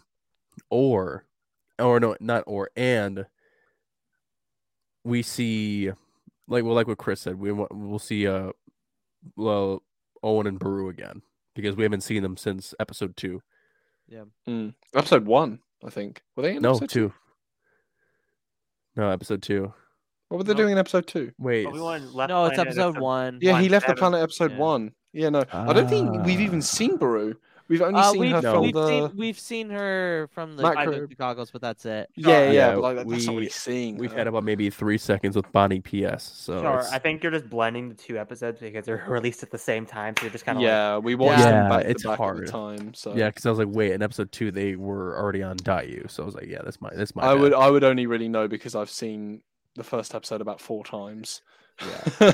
and my last prediction, my God, I will not let this go. We are going to hear. We're not going to more or less not see, but hear Qui-Gon Jinn. We're going to hear Liam Yes. Neeson. If he's returning for Tales of the Jedi, So- he's returning for Kenobi. They've set it up too many times. Like there has to be a payoff. Like Obi-Wan asking, like, "Oh, Master Qui-Gon." He does that twice. They set it up too many times. He's done this. I think There has every He's single done it episode. 3 times. times. There has to be payoff. Oh, there yeah, he has said- to be payoff. He said in episode 3 before when he had the like when Vader's getting his suit on, he goes, Yes, "Master Qui-Gon, I Master, need your he's strength." not- and he Yes. says Master. He's coming. coming. It's the rules of fiction. It's like if you set it up, there has to be a payoff. I mean, I don't know if we're gonna see him, but I bet we're gonna hear him or something. Yeah, who's taking care of Anaki? Mm-hmm. Anaki. Qui-Gon Jinn will appear Um, in the final episode. I don't think it'll be in 5 because I feel like that's too soon, but I think 6 Yeah. would be much more fitting. Char, where can the good people follow you? Good people, you can find me on TikTok at CharCharJ, as spelled right here, and you can find me every Thursday on the Palm Wants podcast, as you guys are watching right now, as we cover our Clone Wars rewatch. Next week, we'll be talking about The best arc in Clone Wars. the D Squad arc. Yeah, Chase, I'm sorry if I failed you there for a split second. And then you can catch us here every a week from now. A week from now, as we are as we're going to be covering episode 5 of Kenobi. I hopefully that there's a lot more that happens. There was a lot of stuff that happened in this episode. Yep. But I feel like that there's going to be a moment in the episode where it's going to really put us on the edge of our seat. Yep. And it's gonna according to that fraction of the Star Wars fandom, Kenobi needs a big rebuttal. So I feel like they're gonna come back strong. Yep. I've already gotten what I wanted on my bingo card in the 3rd episode, sort of. Clone Wars flashbacks? No, I don't. At this point, I don't want them because that's what everybody else wants. I don't want them now. I don't. Think They're not necessary, and necessary. considering they're calling things Here's the filler, thing. it's a little bit hypocritical. Look, I know everybody's asking for them, but like, come on, you know that if we get them on the off chance, we're all going to lose our fucking minds. Come on, Luke, don't lie. True. No, I would be excited, but I don't think it really. Yeah, I mean, if it happens, great. If it doesn't happen, great. Like it's okay. But like, I'm with Luke on Not this. necessary. I don't want them anymore, just out of spite. Out of spite. Yeah. No. Fuck 'em. Okay. But anyway, I would like to see, and if it doesn't, like I said, I've already gotten what I kind of wanted in episode 3. I want to see Obi-Wan come face to face with Anakin with the mask off. That will be the emotional damage that I think we will see in 6. The rematch of the century will be that. And that's where the emotional weight will be. Yeah. Well, according to Brotherhood, Obi-Wan likes his coffee black, so Yeah. there you go. Yeah. I mean, I can imagine like a scene where it's like Luke says in Return of the Jedi, like, "Come with me." Yes, and that's also what I want to see. Is stop that. It's that's what I also want to see. I want to see Obi-Wan try his hardest to bring him back. Because that is one thing that I hung my hat on, that I wanted to see, that because that never was explained to us in the prequel trilogy, from like Obi-Wan actively trying to bring Vader back. That's also what I would want to see as well. Like, that's Obi-Wan's last ditch effort, and then that's it. Then Luke, we see him as Ben. Luke, I have never seen you hang your hat on anything. Well, that's what I've been hanging my hat It's on. on your hat. It's on your head. Yeah. Okay, Drax. Anyway. Yes. Yes, exactly, Chase. Good job. And then obviously, I don't think we're gonna see Qui-Gon. We are going to hear Qui-Gon for sure. I think Liam is gonna finally say, Obi-Wan, have you done not as Obi-Wan. He will conceal he will literally be there for Obi-Wan I am because only a matter of a conduit in the Force. yeah, he'll do his own spiel. You know what I want Qui-Gon to say? Morty, quiet. Sorry, my dog's barking. I want Qui-Gon to say, like, because the last words he said to Obi-Wan were like, train the boy. He's like, yes. And I want Qui-Gon to pop in and be like, well, that didn't go well anyway. Well, that didn't really pan out the way we were hoping. What if Obi-Wan just starts arguing with Breha, and then Qui-Gon's like, the Queen trusts my judgment. You should too. I just don't, because in canon, he doesn't appear to Obi-Wan in full form. Obi-Wan can lightly see we him. talked about this with Beth. Yes, he can lightly see him, but not full on until a certain point of view, where he could actually manifest himself completely. So maybe he's seeing glimpses. will. Yeah, he's seeing glimpses. Maybe I think it's more likely that we will hear his voice than we will see him. But I'm not going to die on that hill. But you can follow me at the Pod Ones Podcast on TikTok, the Pod Ones Pod on Instagram, and Pod Ones Podcast on Twitter. We if you guys just joined us, thank you. Go back, watch this whole conversation because you don't want to miss a thing. These amazing panelists and everybody in the chat, and obviously us three giving our input and just yes, Chase. I'm the thing over the nose. The umbrella. Good. But go like if you're just here. Thank you for coming. Like, comment, subscribe. That would help us with our endeavors in trying to bring more positivity to the Star Wars community, especially the YouTube community, because God knows after this week we need it. Not naming names. No, we don't name names here. But that's gonna be it for Light and Life. We are all the Republic, and may the Force be with you. There are more of us. See you guys. With Lucky Land Slots, you can get lucky just about anywhere. Dearly beloved, we are gathered here today to... Has anyone seen the bride and groom? Sorry, we're here. We were getting lucky in the limo and we lost track of time. No, Lucky Land Casino, with cash prizes that add up quicker than a guest registry. In that case, I pronounce you lucky. Play for free at LuckyLandSlots.com. Daily bonuses are waiting. No purchase necessary. Void where prohibited by law. 18+. Terms and conditions apply. See website for details.